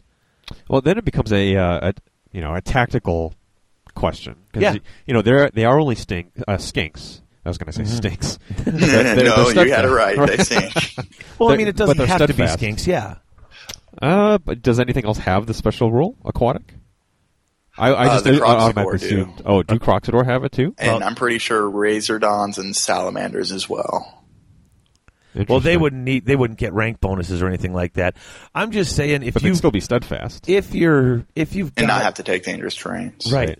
If you've got it, say, off on the side, like it's not in the center, you got a nice sized pond off on the side, you can move up a block of skinks. And once again, this is all conditional, but I'm just thinking out loud. Suddenly a big block of skinks, regular skinks, come up along the side. They're steadfast. They got all these things. They're in that river part. So suddenly you've got something that's normally not considered tough or really good that could help at least slow down, roadblock that flank a lot more, because you don't usually see those things right in the middle of the board. So if it's off to the side, completely ultra conditional. You got to have every, the stars have to align for it to come up and play and work. But I'm picturing a pond off on the edge of the board or off to the side of the board. These guys come up and suddenly it's like, well, it's going to, what you thought was going to be a quick run through a bunch of the crappy stuff, the chaffy stuff into the flank, suddenly becomes a much bigger speed bump. So, I'm looking for the bright side. No, I see that. I think then it becomes a question of keeping that salamander or those skinks alive, right, to hold up whatever unit you don't want to face right now. Right. Not in turn 2 or 3, but maybe in 5 or 6, you can swing back around and take care of it. So I think looking at it in that light, from a tactical point of view, I think things like magic, which the Slann excel at, right, something like Speed of Light cast on those skinks, giving them weapon skill 10, making them harder to hit, keeping around for much longer to maintain that speed bump status. things like that. So the technical combinations really start to come into light then when you throw in all these rules. And when they do get in there and they become this annoying little bunch of bastards, you can't even just shoot them off easy because right. They got the -1 to hit. See, I mean, once again, the stars have to align for it to work for you. This is not something you can rely on as a tactic. If a Slann is aligning those stars, it's not that hard a task. Oh yeah, I think the Lizardmen should have another special rule where they bring a aquatic feature like Wood Elves bring a forest. Well, let's face it, though. If you're going to have a 12-foot or a 12-inch lake just in the middle of the just board. have the whole thing be one big body of water. You're fighting in a swamp. Right, everything's steadfast all the time. Welcome to the jungle, baby. Or you know what? But I mean, let's face it. If we're playing like we normally play, if you're playing by the rules and we're rolling dice to see how many pieces of terrain, we're taking turns placing terrain, and you're the Lizardmen player, throw a lake on the side. Sure, I mean, if you've got the opportunity, I mean, is that gamey? No, I don't think so. If you can pick terrain and you have that terrain, I mean, I predict seeing, a few more pieces of water terrain on when you're playing at home when the players get to pick their stuff. I mean, Lizardmen players right now all over the world, they're done painting their armies. Now they're building, water features. They're building water why would features. you? And why not? Exactly. So, I don't know. Outside of Cold-Blooded, none of these are really great, but I think they all really work to the fluff, which makes me happy. I can see Aquatic being pretty useful. Yeah. I think probably more useful than Predatory Fighter. I agree. Being aquatic in the old book was one of those things that really made those Scrox units shine as well, because they could just bounce right through those water features and plug into somebody. But as we'll get into the second section, those have kind of changed a bit as well. Okay. And then they get their blowpipes and javelin rules. Which, instead of saying the jungle poison special rule, they just made their own profiles for the weapons, which I kind of like. Yeah, it makes it simpler. Once again, GW is learning to, hey, if we already have that rule, let's not make another rule and just call it something else. That's sort of like the War Machine thing, where these are all the names, and call it what They're just cleaning up and tightening things up. Put whatever flavor you want on it, but this is what it's called. I got to tell you, the Lizardman poison shooting is just it is amazing. It's one of the best parts of the army. I mean, the salamanders and the skinks are the bread and butter of the Lizardman army, and skinks would not be what they were without the poison.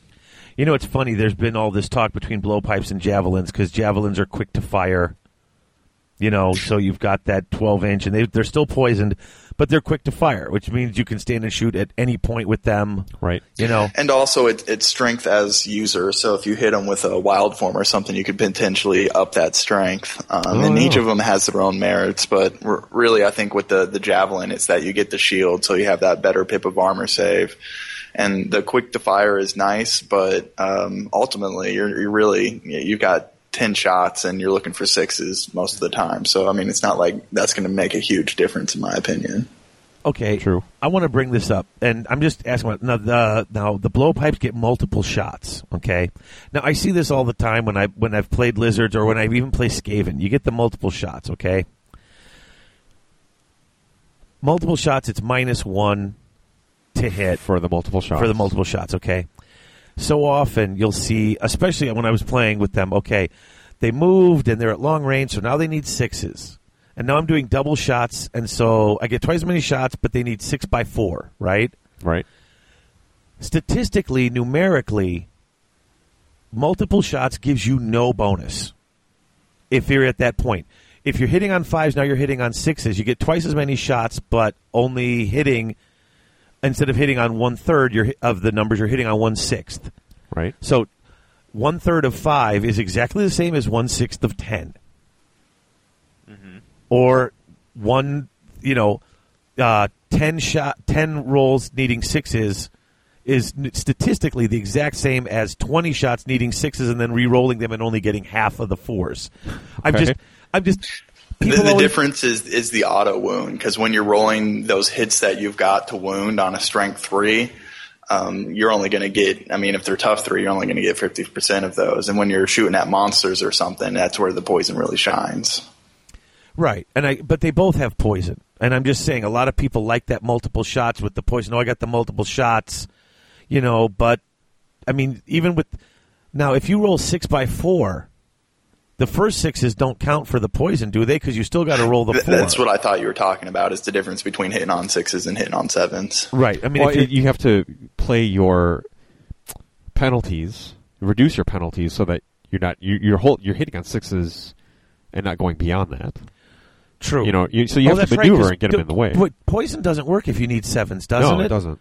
No. So right there, yeah. So it's between 5s and 6s. You have to control your modifiers. I'm just one who never really saw especially if you have a lower ballistic skill.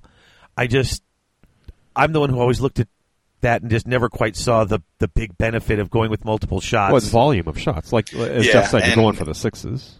Right. And, I mean, skinks serve two purposes. They serve as chaff to muck up your enemy units, and then if they're able to survive towards the end of the game or even in the middle of the game, if you're able to get in that sweet spot with the blowpipes, I mean, you're putting out 20 poison shots a turn, and depending on what you're shooting at and how lucky you are with the dice, that can make a huge impact on the game. I mean, even if you're shooting at knights, if you can take off a couple of knights before they get into you, then that can make a huge difference. Yeah, believe me, my high elves have been victimized by poison way too often. Oh, and if you can get that volume of shots off, yeah. I mean, I've even in games deleted units with nothing but skink fire. Ugh. I'm just wondering if I don't know if anybody's, because I mean, like I said, statistically, if you're just purely looking at numbers, there's no difference, and I don't know if anyone's ever sat down and kept track of, okay, if I do how well those extra shots and the multiple shots were, if that again, if you're just going for 6s, yeah, I mean, I can see that. Yeah, getting 10 that's shots, the key. There's a chance you can get those extra more 6s. Yeah, you're getting double the shots, right? Yeah, try to get 6s. Yeah, I guess. Or if you hit them with a Hand of Glory and you're even able to get it just up by one, you'll be able to double tap at long range while moving. Yeah, the Javelin blowpipe debate has been going on for a while, and I think in the previous book, when you had to pay for the Javelin, I don't think it was worth it. But now I'm kind of halfway, and I think it depends on what you want to use the skinks for. Mm-hmm. But ultimately, I go with blowpipes. That's true. That was it. That was just my only question, because I mean, there's other things that have multiple shots that don't have poison, and it just seemed pointless to me. But then again, I don't have anything that shoots. Yeah, you're a non-shooting phase VC player. Well, I mean, my dwarves shoot, but they don't get multiple shots either. I don't think. Get us started on dwarves again.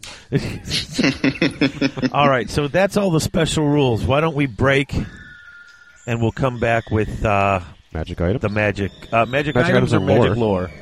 Yeah, we could do lore. All right. Yeah, let's do lore. All right, we'll be back with lore.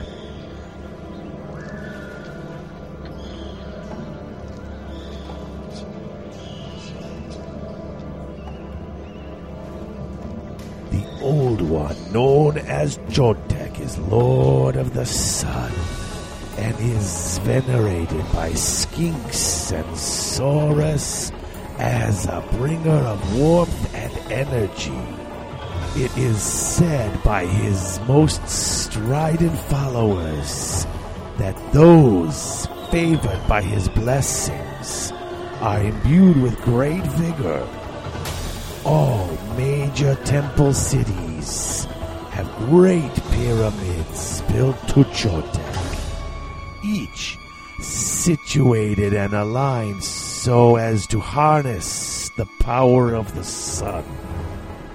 The largest of such temples resides in Haxoatl, the city of the sun, and it is no coincidence that the city's ruler, Lord Master Mundi, is the most active of all Slann, a now tireless avenger in his relentless prosecution of the great plan of the Old Ones.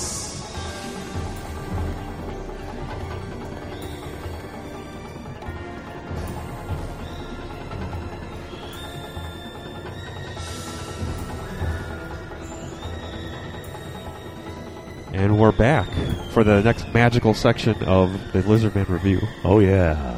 To talk some magic. So, the best lore part of the high army. magic. So the lizards. Okay, we got lizard men and high elf people whining about this.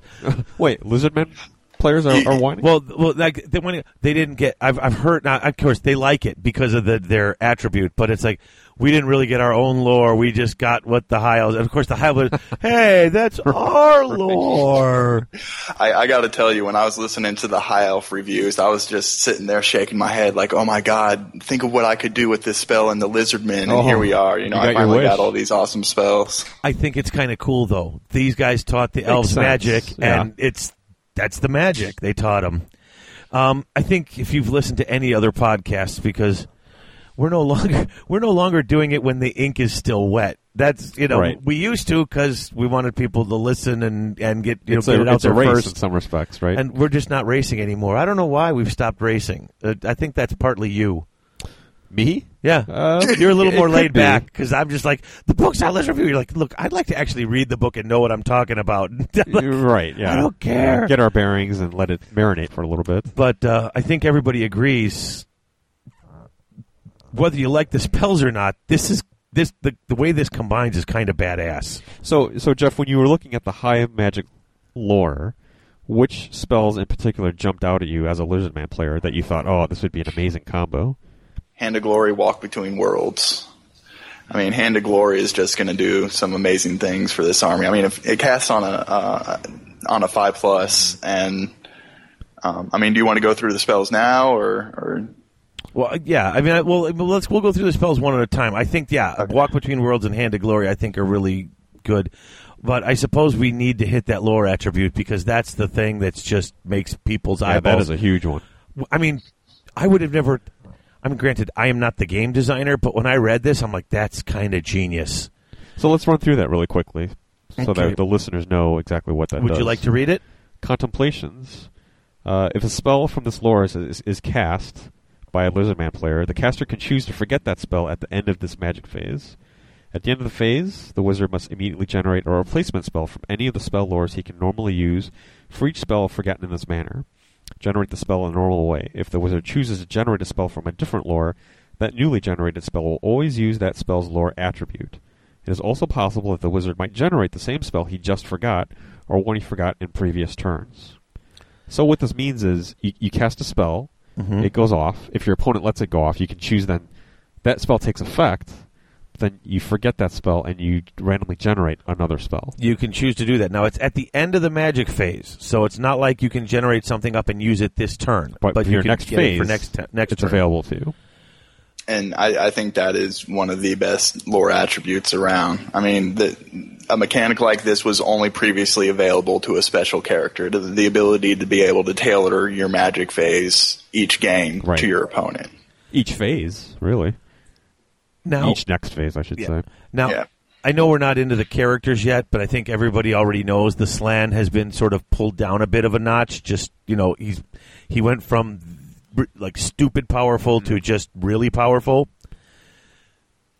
I love what they did with the different Slan disciplines and this attribute's just genius. The Slan know everything magical. I mean, they know it all.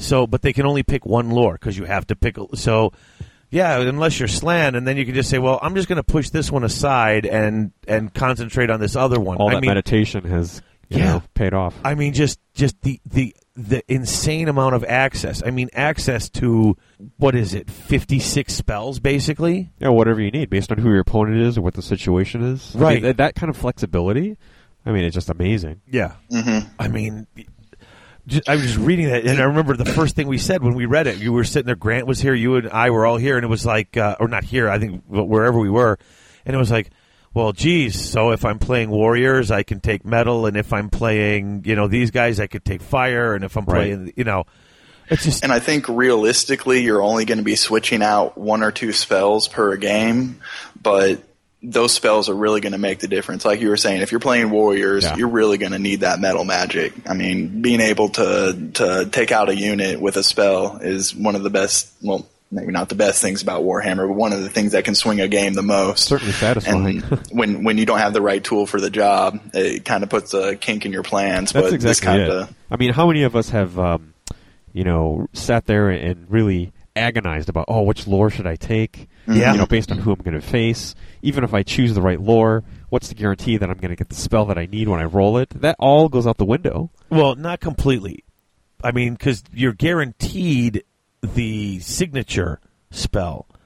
But I to mean, get some you'll get something, control over it. Yeah, you'll get something, but you won't always get exactly what you want. And that's all I'm saying. I think you have to go into it expecting that you'll be able to get the signature spell. Maybe you'll get something else, but I think if you're going to be switching your spells, you have to be going for the signature spell. Well, you can roll and then opt for the signature spell. Right. I mean, you're still going to roll, and hopefully if there's something specific in there you want, you got a 1 in 6 chance of hitting exactly what you want, or maybe 2 of 6, depending if there's a couple of spells. But ultimately, you'll be able to default to that signature. And all the signatures are pretty darn good. So although there might be situations where the spell that you want, that you might get on a roll, whatever that lore is, that signature might not be conducive to your specific situation.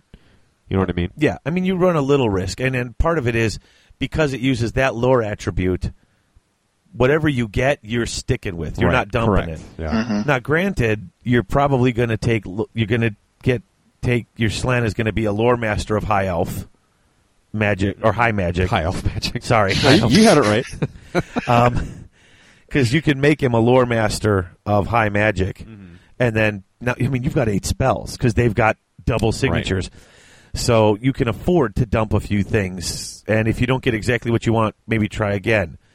And the beauty is a lot of these spells are so low casting values. Yeah. Yeah, that's one of the beauties of the deck. You're not, of course, I'm one of those people who on first read looks at it in the best case scenario where it's like, wow, I can get anything I want and I'm going to be dumping spells left and right to grab what I need. And realistically, you got to get these spells off. You got to have the dice to throw at them. You got to hope your spell isn't dispelled or whatever. So, I mean, it's not like you're going to get a bajillion new spells and you're going to completely tailor right away to any list, but I think Jeff had it right. 1 or 2 new spells at the key times in the game. Yeah, but that's it. The potential is just stupid. Yeah. And you'll see people swing games with that. You'll hear tales of people who are like, "Oh, I had him on the ropes, then he switched his spell out for X, and then he just blew my face up." Oh, jeez. I just love it, and it totally gets around that whole I have to pick something. Like even, whatever side of the choose your spells for the Grey Seers. A lot of tournaments say you have to pick before you get there. Right. Yep. Whatever side of that argument you're on. Even this, you don't even have that argument. It's like, no, I don't have to pick nothing. I'm just going to take this. It's a beautiful thing if you think about it. It cuts through all that murk and just says, hey, you have the ability now to change as your day goes, as your tournament progresses. And it works. It works with the fluff, and I think it's one of those things that's cool and gives you a potential. Potentially, it's amazing. Like we all agree, it's really good. Potentially, it's absolutely amazing, but I don't think it's not something that's overpowered either. Because it's still limited to how many spells you can get off, and then you get it for the next turn. There's a nice balance in there. So, should we run through the individual spells really quick? Sure. Do we do the signatures? I mean, sure. We'll start off with the signatures. Signature A is Drain Magic. It could be a Hex or an Augment, and that's only a 7+.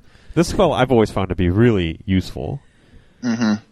Yes. I mean, especially when you've got like Wither or anything else that lowers your strength or toughness on your blocks, that really affects their combat output. Or if you've got somebody going up with you against a Mind Razor, I mean. That's it. Yeah. You cast it on a unit, and all remains in place spells are immediately dispelled, and the effects of all other spells on the target unit immediately come to an end. But man, I know, especially when I was playing, I played a couple of games against Beastmen, and get people giving you that, the wild form. They got the wild form on them, and then they're wild forming themselves and then withering you. Right. And it's like, I mean, you could potentially let some spells go in your opponent's magic phase with the expectation that you're going to be able to dispel their augments on their units in your phase. Yeah, that's true, too. You can save those dispel dice. Let that go through because I'm planning on Granted, you're betting heavy to win heavy there. Well, you've got to survive that magic phase, right? That subsequent combat phase, you have to survive until it's your turn. And you got to decide when to throw that drain magic because, they might just dispel it. And if they dispel it, then you're a little bit screwed. Right. Then, it becomes a game within a game, really. Yeah. It's funny. We just talked about all these spells in the High Elf review. So, but from a Lizardman perspective, they're so different. Yeah. It's cool. I get all excited. I mean, some might even argue that these spells actually work better for the Lizardman army than they do for the High Elf army. Well, maybe. If we're going to go fluff-wise, they were originally done by and for the Lizardmen, so they should work better for them. They hand it over to the elves who've adapted it to their own See, uses. that's why I'm not disappointed. This is actually the Lizardman lore, but it was co-opted into the High Elf lore, and they just, took credit for it. Yeah. We just stole it, huh? Well, as we told you weren't supposed to be there. You stole our spells. What are we supposed to be? Ugh. All right. So what else? As we go through these spells, we could talk about how if it's better or worse for High Elves versus Lizardmen, etc. Not a bad bit. There we go. Yeah, I think Drain Magic is universally equally. Yeah. What else we got? Soul Quench. White light bursts forth, banishing the spirits of those it touches. 8+ magic missile, 2d6 strength 4. It could be 4d6 for. Dude, that's with an 18-inch range. Oh yeah, I like it. I think. Go ahead, Jeff. What's your take on the spell? I think this is an awesome spell for the Lizardmen simply because they can channel through their skinks. For the High Elves, it gives them that 18-inch range, which makes them a little vulnerable. They got to get a little bit closer, but I can nuke you from across the board. And at the 2d6 strength 4 for an 8+, I mean, come on, you'll just be clearing chaff units left and right. Yeah, that is really good. I think this spell, being at short range as it is from the High Elf perspective, it's encouraging you to deploy and get into battle at a point of your choosing. You know what I mean? Okay, so it is short range, yes, but if you're rushing to engage anyway, you should be doing so at a point where you're going to break through. Aren't most magic missiles 24-inch? Yes. Okay, so this is short. But yeah, okay, but I got to give this one to the Lizardmen. I think it's better for them because of that skink ability. Because like Jeff said, because 18 inches doesn't necessarily mean as much when you've got 3 or 4 points on the board you could throw the darn thing from. And one of our biggest problems is dealing with chaff units as well. I mean, our ballistic skill skinks aren't going to get the job done, so usually that's going to go to Pterodon drop rocks. But now that you've got this spell, you just point your skink priest, move him up to 24 inches away from the Slann, and you can just casting value 8 nuke for 2d6 strength 4. I mean, I don't think it gets much better than that. That is pretty good. So what's a fireball go off on? Fireball is a 5, a 10, or an 18. And the 18 is the 46, right? That's a 3d6. But it's a 48 inch. For 2 points less, you get an extra d6. But this is also 48 inches. Yeah, but if you got that, it probably won't even be 40. Is there a limit to how far away that skink can be from the Slann? 24 inches. So you've got a 42-inch range with that. That's 42 inch. So it's shorter, but it's 4d6. Dude, it's still okay. So I think Drain Magic is a wash, but I still think Soul Quench has to go to the Lizards. Are we in agreement on that one? Yeah, I can't dispute that. Okay, so let's hit Apotheosis. Jeff, do you want to take this one? Sure thing. Waves of pure magic infuse the wizard's ally. Oh. Apotheosis is an augment spell that targets a single model with an 18. The target immediately regains a lost wound. You can do it on a boosted version at a 10+, and instead you get D3 wounds. And regardless of whether or not you recover wounds, that model gains fear. So the model doesn't necessarily have to have wounds lost to cast this spell. You could hypothetically do it to get fear on it, or if you're trying to just get rid of the spell, this would be a good one to cast because you could cast it at the very beginning of the game. You wouldn't have to have any wounds on anybody, and you could switch that out because your opponent's going to be like, well, you're trying to heal a wound on a model that's unwounded and you only get fear, sure, whatever. Go ahead and take it. They'll let it go. So, quick question, because I forget. What's the High Elf attribute? Attribute. For every spell that you cast, you get a ward save, If you already have a ward save, It's it plus goes 1. down by 1, up Okay. to a maximum of 3+. Okay. So Apotheosis can get your wounds back. I mean, I think that works equally well for both armies. It does. Because getting wounds back is always Good good. for everyone. So it comes down to the attribute. Now you can if you can dump it for another spell, so you can throw it any time if you want to get rid of it, Right. or it gives you a ward save or bumps a ward save. Right. I don't know. That one's a little tougher. I think ultimately it gives the edge to the Lizardman because I think having spell utility is going to be better than potentially raising your ward save by 1. But again, it's one of those spells that you can just cast on any model, even if it's unwounded, and your opponent's probably just going to let it go. So that could be a free pip of ward save for your unit as well. Well, I think you also have to consider what models are you giving wounds back to.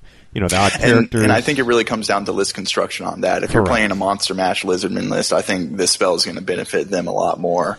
But I don't know if you get a Frostheart Phoenix in there that you keep. That's what I was about to say. Kill. With the high elves, with the phoenixes, I think those are a lot more valuable to your army. So being able to put wounds back on them is going to be doing a lot more for your army as far as the way it's going to function. Now, being a target single model, you can't. I mean, you can't just go and cast it on a unit. Like if you had a unit of monstrous infantry or something like that, something that's got 3 wounds per model. Mm-hmm. You can't just cast it and say, "Oh, I'm just going to pick one model out of the unit." It's pretty much got to be a character or a monster or some sort of a lone character, doesn't it? Well, the wounds float on the unit. So that's a good question. Well, I'm not sure. It targets a single model within 18 inches, so I don't think you're throwing it to float on a unit. It's got to target a single model. You're picking one model. Okay, right? Maybe. Within that unit. I'm looking at this. I'm kind of in agreement with you, Dave. I'm not exactly sure how that works because technically those wounds aren't on a particular model. They're just kind of floating around the unit. You put the wound marker on a model because it's easier that way. But the way the actual rules in the BRB read, if I recall correctly, that those wounds aren't allocated to a single model.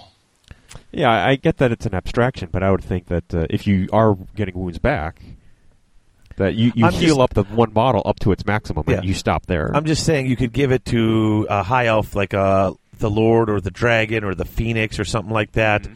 But whereas I don't know, like a swarm, a jungle swarm or a Crocs or something like that that's in a unit, I didn't know if you could target one of those things. I figured it might have to be a single model. It says you could target a model. Well, it says a single model, not a. And I mean, I don't know if that's. I'm asking is there a difference between that and a unit. I'm not trying to nitpick the rules, because this is where we were trying to say, is it better for one or the other? Because I think if it's a spell you want to keep, like because if you're a person like you play a little more defensively, you want to make sure your Bastiladon doesn't get killed, or your Tralaladon, or whatever, or your Scarvet Cowboys who. Yeah. So I'm not going to up units. So basically, if you're not going to throw the spell away, then it's just the spell. Then the attribute means nothing. Whereas for the high elves, the attribute is always applicable, a bonus, right? So I think it almost always. I think the high elf and this lore lends itself to aggressive play. That's just my opinion. Because you can heal the wounds and you're getting a ward save, or you can bump that ward save, especially if you're one of those people who want. Like I know Harrison likes to play the Phoenix Guard. He has his sword masters, but that Phoenix Guard, and you got pumping on that unit, and suddenly you got a 3-up ward. Yeah, just need one spell to do that's that. Nasty. Yeah. That's what I was saying in our question of lizards or high elves. I was giving this one to the high elves. Yeah, I mean after that argument, I think I would kind of lean it more towards the high elves. Because if you're going to throw it away, then the spell you're only using it once, and you're going to throw it away anyway. I think it just kind of depends on your matchup. If you're more concerned with being able to get that spell that you really want, this might be a cheap way of getting that. But then you are giving up that ability to heal wounds, which you would only get through Lore of Life. Right, because with lizards, you're either not using the attribute. We said the attribute's the difference. You're either not using the attribute, or you get to use it that one time and it's done. Whereas with this, I mean, seriously, every turn, like you said, I never killed one of those stupid Frostheart Phoenixes. Right. But I'll tell you what, if I knocked half the wounds off it and you did this to it, every wound back is. Oh, I swear that's one of the. I want to throw my dice at you or jump. Yeah, I'd give that one to the high elves. All right, so I concede that point. So we got a wash, one for the lizards, one for the high elves. Woo. All right, so where are we going next? Hand of Glory. Chris, Hand of Glory. Casting a 5-up. That's an augment. Okay, are you the... We're all reading the fluff. Oh, sorry. Do you forget what podcast you're on? Hand of Glory. With a simple sign, the wizard grants his allies the might of old. Of old what? Tra-la-la. Hand of Glory. Augment spell. Range 18 inches. The target's weapon skill, ballistic skill, initiative, or movement you choose is increased by D3 until the start of the caster's next magic phase. You can choose a more powerful version where you increase all 4 by D3, in which case the casting value is increased to 10. If you've got enough dice, do you always go for the 10? I never do. I never see where you would need all 4 in your next turn. Or in that that's turn. why I think it's a spell that's going to go for the Lizardman, is because every single one of those, well, barring ballistic skill on source and stuff like that, but every single one of those you're going to want on your units in your Lizardman army. Totally and I mean, agree. like I said, like we were saying with the poison shooting, all you have to do is kick those skinks up by a single ballistic skill, and all of a sudden you're able to double tap at long range. Yeah, that's a world of difference. Yeah, because I was thinking with the source, they're faster. Their initiative is going to go up to anywhere from 2 to 4. And their weapon skill is going to go from either a 3 or a 4 to up to a 6 or a 7. I mean, this is what is really going to pump up those units. Yeah, whereas high elves, it's a lot of these. You already have all you. those attributes, right? Maybe movement. Well, I was thinking, movement might come in handy on that next turn, but Right. both weapon skill and initiative. I mean, but the initiative bump, that's what keeps you your ASF. Against something like a choppy vampire lord. Exactly. So it's situational. So yes, I can see it, but I think universally, it's better for the lizardman. But any sort of choppy lord. I mean, lords generally have a pretty high initiative, and suddenly you've got initiative of 4 standard, and suddenly you bump up to 6 or 7. Your heroes aren't slowing you down. Yeah, but I guess I'm looking at it from like a core block versus a core block. Okay. Like kind of a, nuts and bolts. See, my core sucks. I'm out on those lords, and when you Right. suddenly you bump your initiative and that, it's like, Well, think about it though. If you were able to augment your zombies or whatever with this spell, that makes them pretty good, doesn't it? well, that's why I think I'm giving this one to the Lizardman. I would because too. I would because too. overall it buffs their units a little bit better. For the high elves, this is a kind of a throwaway spell. Like I'm just going to cast this to improve my ward save, and that's it. A 5-up to improve your ward save by 1. That's really what you're doing there. Yeah, But, I mean, you can even throw this on things like the Razor Dons or the Ancient Stags, and all of a sudden you've got 46 poison shots at ballistic skill 5 or 6. And dude, yeah. On those Razor Dons. Yeah, we'll come back to those Razor Dons because I want to talk about those. I don't think you do. Really? But We'll save it for the second save it. section. Okay. The other thing I thought though, especially with the elves, because they already have a pretty high weapon skill. Bumping the weapon, the initiative is keeping your stuff against other elite armies, guys who have higher weapon skill. You're pushing them to 4s, but against regular troops, that could push them down to 5s to hit really easy. I mean, a good roll. You're talking about the elves? Yeah. So a spear elf is weapon skill 4. Assuming you roll a 3 on the D3, you're weapon skill 7 then. Yeah, if you can, yeah. So then anything against weapon skill 3 or less. Basic weapon skill guys are hitting on 5s. 5s. I mean, against some of my stuff that's got the lower stuff, like the skill with the weapon skill 2 and stuff, any bump is suddenly making them hit on 5s. I mean, what the hell? This ain't the high elf review. I'm just saying, which is better. Right? Yeah. I mean, I think it's good for the high elves. Well, but I think going from weapon skill 3 to 4 is the big one that you want, right? And that it helps the source the most. Mm-hmm. Yeah. Well, like I said, you just started saying it was throwaway, and I was like, well, I just thought it was a little better than that. But I always say throwaway, but casting the spell, assuming it goes off, then you have to roll a 3 on that D3. Right. It's a lot of things you have to go right in your. Well, I'll take my rose-colored glasses off then. Sorry. I'm just saying. And that's the thought process when I think of that. Why wouldn't I cast that spell more? That's why. Gotcha. And I mean, you've got a limited amount of dice in your phase. You got to prioritize your spells, and I can see like with the high elves, they pretty much have an advantage in most of those areas already. So it might not be as an important spell to them. Now, if it increases your toughness, that's a different story. Oh yeah. All right, Jeff, you're the one who loves Walk Between Worlds. Take it. For a moment, the wizard's allies tread immortal pathways. What? I don't know. Everyone was making noises. I made one too. All right, Walk Between Worlds is an augment. You can target a unit that is unengaged within 24 inches. It gains ethereal and can move as in the remaining moves phase up to 10 inches. You can do this on a bumped up at 16 plus, and you can move them 20 inches instead. This is an amazing spell. Oh, it's awesome. It's just till the end of the phase, so it's not going to do them any good for combat or any of these things. But, man, they just turn into ghosts and move through anything. It's And so good. getting things into position, yeah. You know, It puts the pressure on your opponent to react. Will they react? I just love seeing this because I just know, and I know you're going to be, there's that tower kind of towards the middle of the board. I'm on this side. Boom. Hello. Now I'm on that On side. the other side of it, yeah. And it's, So, Or, my salamander wasn't on your flank getting ready to flame down your lines, and now it is. That's exactly it. Is the salamander... What other uses have you found tactically for the lizardmen and this spell? Well, I mean, if you're going to go with the monster mash, it's pretty obvious. You get some stags or some carnosaurs or whatever in the rears of your units. But I think even if you're just bringing a single ancient stag, being able to control where he goes, even just being able to hide him maybe from cannons a little more, but getting him into position and being able to get him in the combat ASAP, I think is really important. And with the extra movement you get from this spell, I think that'll be good.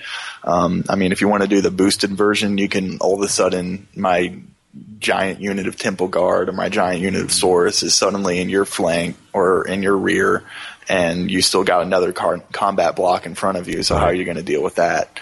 I think it could also be used to get pterodons or other your Ripperdactyls or maybe even your Cold One cavalry into a decent charging position to get into cannons or artillery or stuff like that. I honestly don't see the limitations on this spell. I think it's good all around, regardless of what you're going to use it for. I mean, you could use it to get a unit of skinks within range of a war machine to poison them up. But whatever you've got your units circling around to defend. Especially with dwarfs, where I've got my war machines and stuff like you said, and I've got a couple of lines of troops in front of it, making sure you're not getting to it. Suddenly, boom, you're there. You were in front, now you're behind. I don't have time to turn around. I'm not going to be able to stop you. You're back there, and someone's going to get smashed. That's brutal. It's important to keep in mind that you can't move through enemy units, though. Oh, that's true. You can move through terrain, but not... Yeah, for some reason I keep seeing that 10-inch, 20-inch movement, and I keep thinking fly. Yeah, that's right. You're right. I keep thinking because I have the Hex Wraiths, and they can move through units because that's part of their movement with the ethereal allows them to do hits and move through. La-di-da. Well, pardon freaking me, then. So, does this benefit high elves more or lizards? I will have to say the high elf. A lot of the high elf units are already so fast. So while it is nice, I think on the whole it benefits lizardmen more. Yeah, part of that is also the single models that are big and beastly. They can already fly, right? So they don't need to move ethereal. They can just fly. Yeah, so it'll work on our monsters better, and I think it's a little more important for the lizardmen to get their shooting into place. I think their shooting has a bit of a more role than a high elf shooting phase, and when you're able to get those salamanders set up for the perfect shots, it's just ridiculous how buck nasty they can get on units. Yep. Especially because there's that narrow base, so you don't have to worry so much about going through units because with that single model, you can move, pivot, move, and you can squeeze through what you need to squeeze through or squeeze around. So are we at 3 spells for lizards, 1 for high elves, and 1 a draw? I believe that was 5 spells, right? Yeah. Yeah, 3 lizards, 1 high elf, 1 draw. Yep. Correct. Okay. Yeah. Well, okay. There we go. Tempest. You want to take this one, David? Without warning, an 8-winded storm breaks about the foe. Okay, That was the wind echo. Sorry, I got it a little late. I've We always only need heard 5 more. I've heard being scattered to the 4 winds, getting the 8 winds. Now that's windy. Is the Chaos Star, is that an 8-pointed star? Yeah, there you go. Or the 8 winds of magic. There you go. All right, direct damage. Put the large round template anywhere within 30 inches of the wizard and then scatter it D6. Can this also be channeled through a skink, so it's within 30 inches plus skink distance? It's a direct damage. All right, so then it scatters D6 inches. All models hit by the template suffer a strength 3 hit. Models with fly suffer a strength 4 hit. If a unit suffers any unsaved wounds, it's a -1 on all to hit rolls, shooting and close combat until the start of the caster's next magic phase. If you don't use ballistic skill, it's that 4-up nonsense. So your cannons and your grudge throwers and your doom divers, you got to hit a 4-up. Well, assuming you wound that war machine. Yeah, first you got to get the template on them, then you got to wound them with the only strength 3. Oh, that's true. But I mean, hey, we're looking for 6s with the shooting, so going back to the. I sense a note of sarcasm mad there. about the White dwarves, Tech. Dave. Oh, come on, we were just making jokes, but. So what do we think of this spell? I think this is a throwaway spell. I think this is one of the ones that you cast. It's so hard because it's a 12+. I don't think it's useful very much at all. It is situational, and ironically, with the release of this Lizardman book, as a High Elf player, I see myself using this thing against skink clouds, that sort of thing. Yeah. I mean, it is a large template. Anything that's toughness 3, which is a lot of your basic infantry. Well, skinks are tough too. Oh, that's even worse. So you're wounded on 3s with them. Yeah. Noblars. That too. But also importantly, if there'll be any unit that suffers a wound is -1 to hit. So going back to the poison of the skinks, this could take them out of poison. Oh yeah. And, I mean, if you're trying to be a little bit tricksy, maybe you target a unit that's close to a unit in combat, and maybe the template happens to clip them. Yeah, and maybe they take a wound, that. and so they're taking -1s in that combat. I've tried that; never works. It's not. Not on purpose, usually. Right. This is the first really kind of weak spell I think we found. I mean, and it's on a 12+ too, which is just a little too much to cast it as just one of those throwaway spells that you're trying to get rid of. But at the same time, it's probably my least favorite spell in the lore, so you might just chuck a few dice at it and hope your opponent lets it go just so you can switch it out. It might be worth getting rid of. I mean, especially if you happen to have one of those magic phases where you get... you might get 9. An insane amount of dice. Yeah, you got 9, he's got 4, and then you hit all your channels. And so you've got a bunch more. You can shove it through just to get rid of it. It's just too bad. At a casting of a 12, it's that expensive. It's more expensive to switch it out. Yeah. But it's That's worth my only it. hesitation. If you can get rid of it early, it might be worth it. Early in the game when you can afford to throw dice at something that's not all that great. True. And you never know. You put the template over, it might do something. I mean, how often have you done a template and you get a lot of good hits on something that's even got high armor and okay, I'm going to roll my saves. I mean, that's a large template. That'll cover an entire cav unit.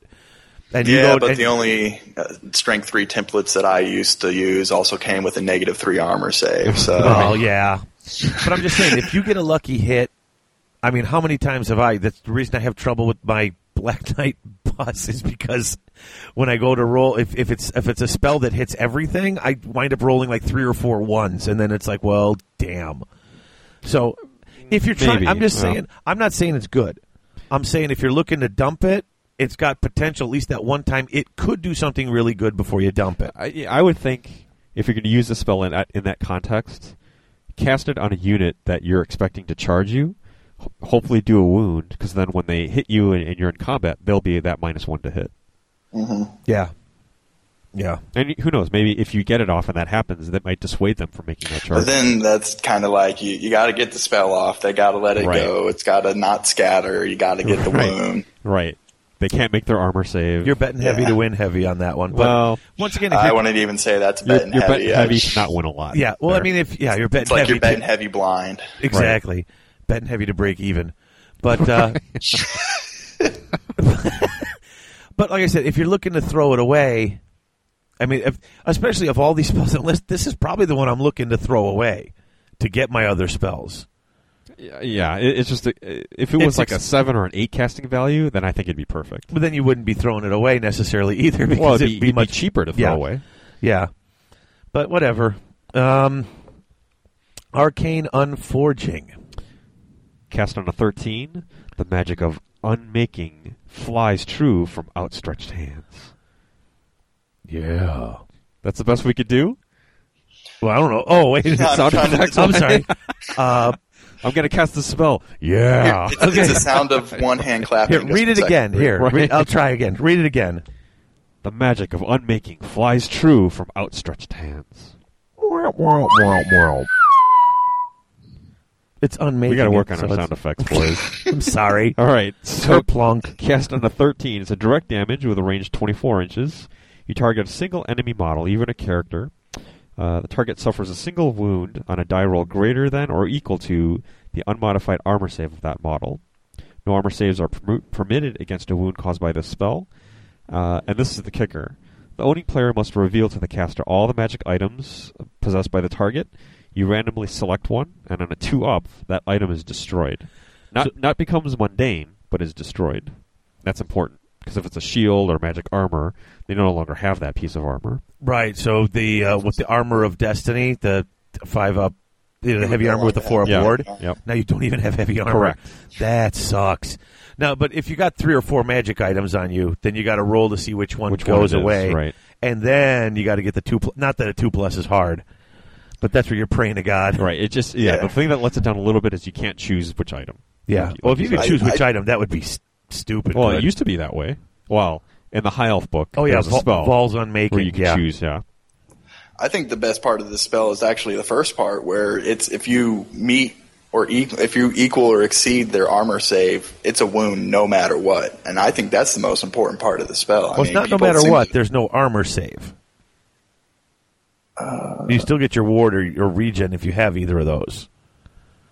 But it basically... oh, yeah, okay. I thought it was an unsaved It works wound. like metal magic. So whatever your armor is... So if no armor save. So Okay, okay. So those never one-up... mind. So those guys who have that one-up armor save...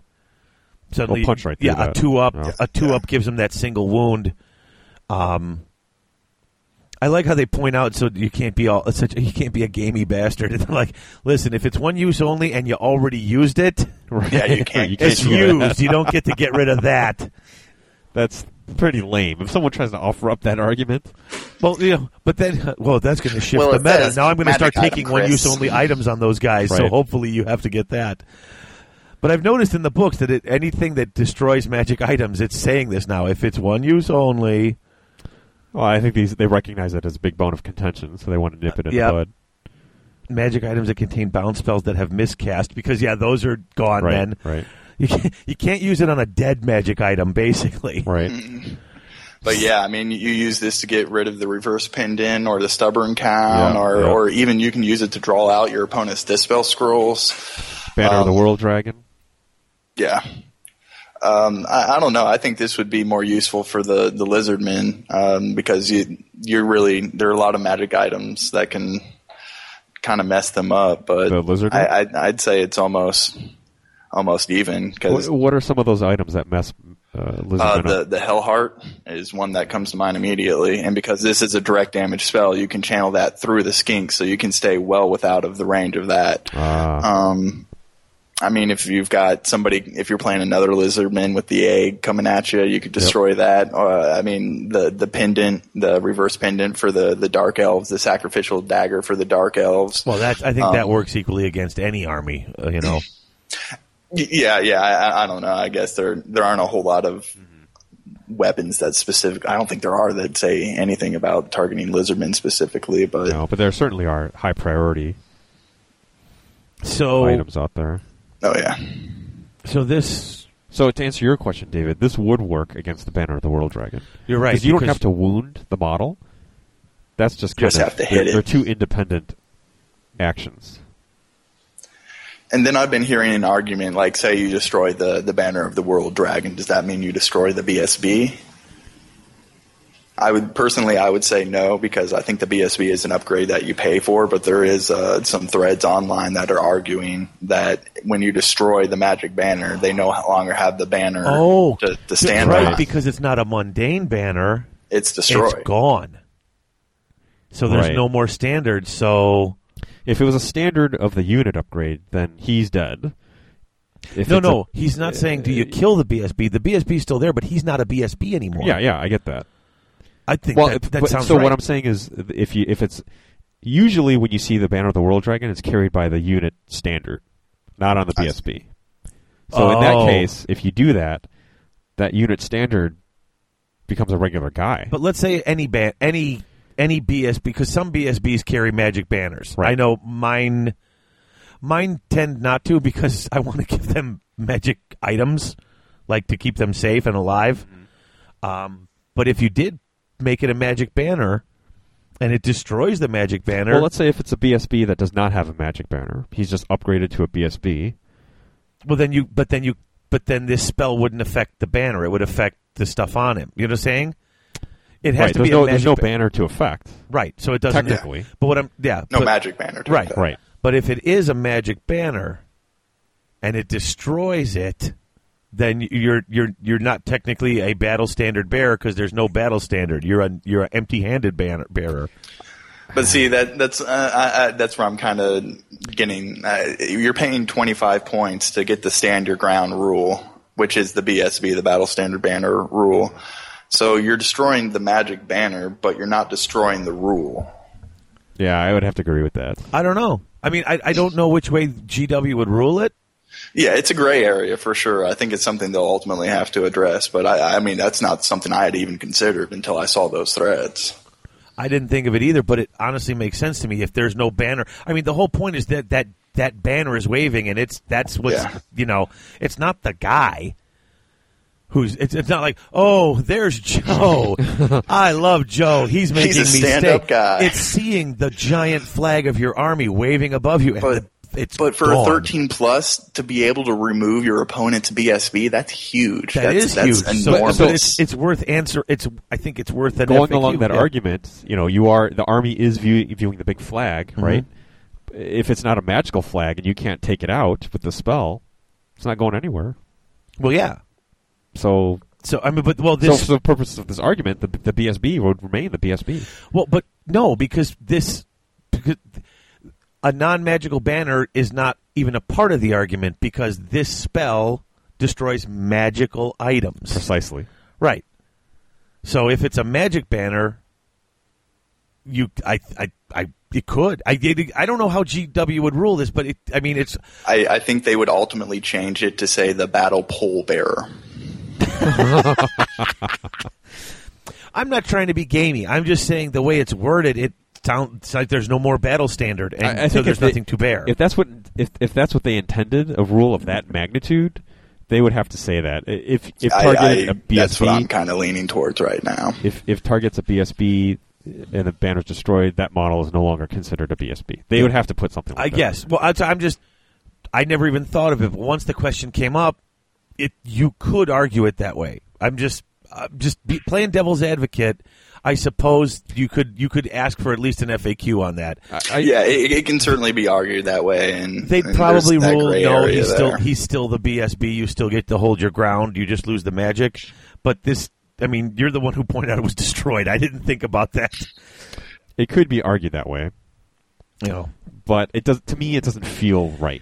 But yeah, I think ultimately it's going to be a wash for this one too. I think it's equally as useful for both the High Elves and the Lizardmen because it's such a high casting cost that it's not necessarily something you're going to try and get off every turn. Right. So you can either trade it off or get that boost to the ward save. I say I give the edge to the Elves because of the ward save. Well, no, because it's not cast on your unit, is it?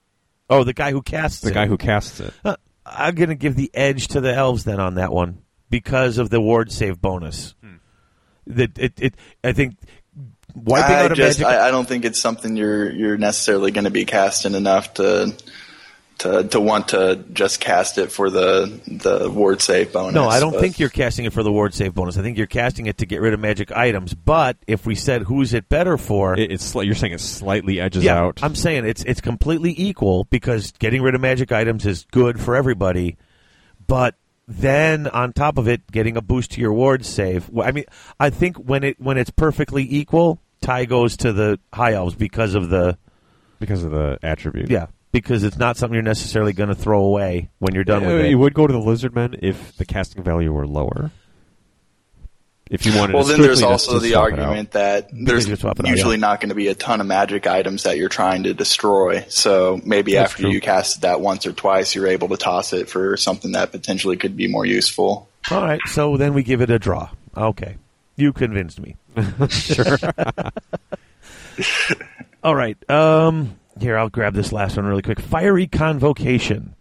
With a single secret word, fire rages and flesh burns. And the secret word is... That's the secret word? No, he was making fire noise, and I was making the burn. If you're burning, you're probably going to scream. I understand that. But what's the secret word? A la peanut butter sandwiches. That's a secret No, that's phrase. the magic word. That's the magic word. Sorry. What's the secret word? Outrageous. Outrageous. Oh, see, now there's a time and a place for that word. Dude, every time that gets cast now, if I ever play when you cast it, that's going to be the magic word. I'm going to be shouting that. I'll be happy to cast that spell. There you go. And I came, yo! That's a magic phrase.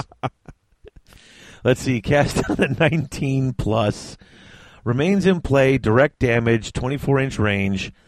Every model in the target unit takes a strength 4 hit with flaming attacks. At the end of every subsequent magic phase, every model in the unit suffers a strength 4 hit with the flaming attack. So, yeah, that's a pretty decent. I mean, it's expensive, but it's nice. It's the remains in play that is the key. Yeah, that's the thing is you're if you get it off and your opponent doesn't dispel it, then it's something they have to deal with in their magic phase.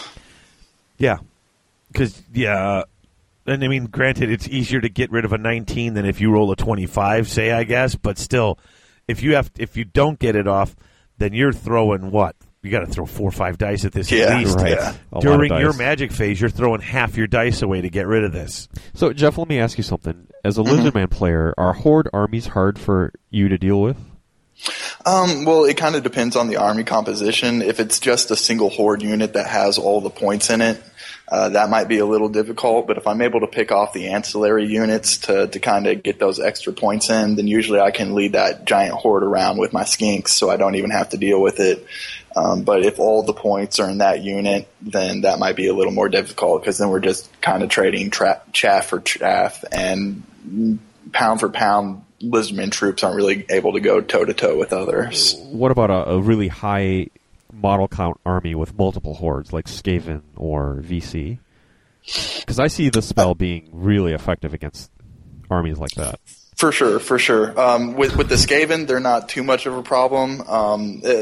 I'm speaking in reference to the previous book, at least, because I haven't been able to get a game in with the new book. But with the previous edition, you would just salamander all of those units and just make them roll those panic tests, especially the ones that might be a little bit out from the general. And eventually you were able to just get them down to size where you were able to manage them. Otherwise, they would just kind of roll over you. But, I mean, Skaven are one of the ones where you're able to pick up some extra points around the board as well, so you get to pick and choose which of the hordes you're going to go against. The reason I'm asking is, from where I sit, this spell, horde armies are always hard. I don't want this spell going off against me. Yeah, I mean, this is an awesome spell, and so if you're going up against big blocks like that, because it's like one of those big level 6 Dwellers Belows, or the Pit of Shades, or Transformation. But this particularly, because especially with my army, you're gonna when I get that block of zombies up to 50 or 60 or 70 models, you're taking out 2/3 of it with this spell. Strength 4, you're wounding on 3s. It's every model. Suddenly, all my work is just gone, and a tiny zombie unit is useless. I mean, because and it may be diminishing returns, but it's also remains in play, so it's going to be happening every magic phase. So the question is, as long as it's not dispelled, does the spell help Lizardmen more? Do you think, or High Elves more? I think I'm going to go with the Lizardmen, because generally the High Elves are able to get bigger blocks. I mean, really? I don't know. Well, how much are you Spearmen? Oh, I want to say 13 points. Wow. 12 or 13 points. Yeah, they're expensive. Okay. That might, I thought they were more like 9 or 10. No, Dark Elves, maybe. Well, in that case, man, I don't know. How much is your Sword and Board Saurus Warrior? What's that? Your average Saurus Warrior, how much does he cost? Oh, he's 11 points. He's 11. With 2 attacks, but weapon skill 3, initiative 1. But he's strength 4, tough 4. Man, I don't know. That's kind of a tough one. I'd almost give that to the High Elves just because they don't have the volume of shooting that Lizardmen do, and we're able to kind of deal with things that way too. Yeah, you have the template-based shooting, which helps quite a bit in the Salamanders. Mm-hmm. And your core troops are pretty solid, so you might not win combat necessarily, but I think you're, especially with Cold-Blooded, better equipped to grind things out and over time perhaps win that combat. Whereas with High Elves, you've got to go in and win on the charge. Yeah, I can see that. Lizardmen are kind of the same way. They don't grind out very well. I mean, with the blocks of the Saurus, they're pretty expensive, so unless you've got big blocks like 30, they kind of disappear pretty quick. But I don't know. Ultimately, I think this would go towards the High Elves because they do have the tough 3 core, so they are a little more frail in combat, and they don't have the shooting to whittle those units down before they get there. So I'd say this is probably a little more useful for the High Elves. Yeah, I would agree with that. Okay, so we got 2 High Elf, 2 draws, and 4 for the Lizards. Mm-hmm. So yes, the lore favors the Lizards. The original authors. Yeah. Supposedly, if you buy into copyright, patent pending. Right. Oh, God, we need a break. Yes. We should have probably had a break halfway through that if we're keeping the schedule. But, all right, break, and we'll come back. We'll talk magic items. And then we're probably going to have to wrap up, which means we're going to either have a 3-parter or a huge-ass show next episode. But I've been having fun with this, so let's go. Okay.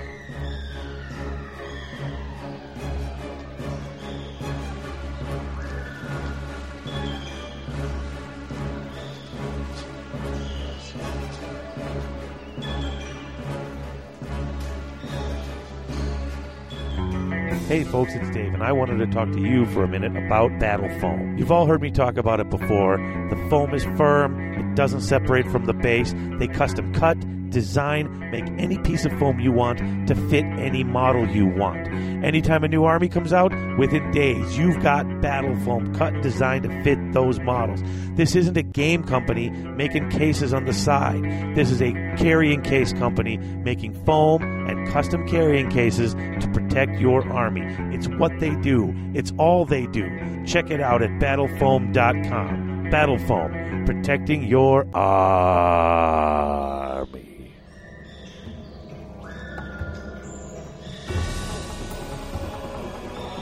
In the wake of the defense of Itza, Lord Croak's loyal skink attendants lamented the death of their almighty master, whose body was scattered far and wide. Diligently, the skinks collected every last scrap of that ravaged body, and with great reverence, the remains were swathed in resin-soaked wrappings. Thus was created the first relic priest, of which many more have been created. The Lizardmen have found the spirits of these departed Slav so powerful that they often linger near their former bodies.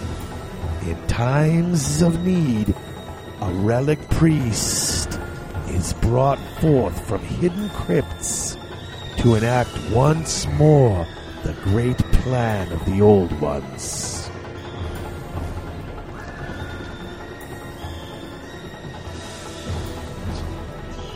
And we are back talking about magic items now. Magic items. Treasures of the Old Ones. They're quite magical. And fantastic.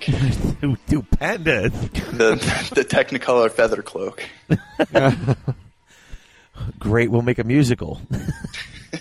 So let's... Lizardmen, the musical. Boy, the song's going to be great in that song. Rawr. Click, click, click, click. It opens and closes on the same night. Beautiful. All right, so should we just start with magic weapons? Yeah, let's just go right through the list. All it's right. simpler that way. The Blade of Realities. 100 points, this bad boy. So if you got this, you got nothing else. No armor reward saves can be taken against wounds caused by the Blade of Realities. Suddenly regen becomes useful again. Yeah, seriously. Yeah, Wow. that's true. It's the part that the part of the plan the old ones overlooked when creating this weapon. Right. Nothing's perfect. I mean, even for 100 points, no saves of any kind is just crazy. Mm-hmm. It's interesting. If you take this, you're not He's getting naked. anything else. But if you're, you can. I mean, He can still get the 1+ pretty easy. A when 1+ even armor when he's save. not mounted on the cold one. But still, I mean, he's got nothing else. You're banking 100% on just no armor saves, no ward saves. I think it might even be a better combination to just take maybe the +1 strength sword and the other trickster shard, and then you've got plenty of other points for other kit. yeah, that's true. So, Jeff, you wouldn't take this item ever? Is that what you're saying? I haven't seen a 100-point item in the new books that I think is worth it. No. Yeah, I haven't either. I might be willing to try it, but Yeah, but again, it's like like Dave says, you're betting heavy to win heavy. What if you? this is true. If you whiff what all if your you don't- attacks, you're screwed. Yeah. This is the reason why when we were writing the campaign, it's items like this, though, that I made it a 75-point cap on your free item. Because I think getting this plus a perfect kit would make, you know what I'm saying, if you could get this plus the 100 point, you the know way what the I'm saying? rules That are would be set up? awesome. Yeah. 'Cause that's why I gave you when we were talking last episode with the free item. That'd be for your character. ridiculous. Exactly. The Blade of Wow. Realities plus a 4-up ward save plus every other thing you want to take. That's just insane. Speaking of insane, do you want to take the Piranha Blade? The Piranha Blade. 50 points. Multiple wounds, D3, and armor piercing. This I could see taking almost more than the Blade of Realities. Oh, definitely. I mean, definitely for half the points. And the interesting part of that sword is it says you gain the rule, the D3 multiple wounds rule and armor piercing.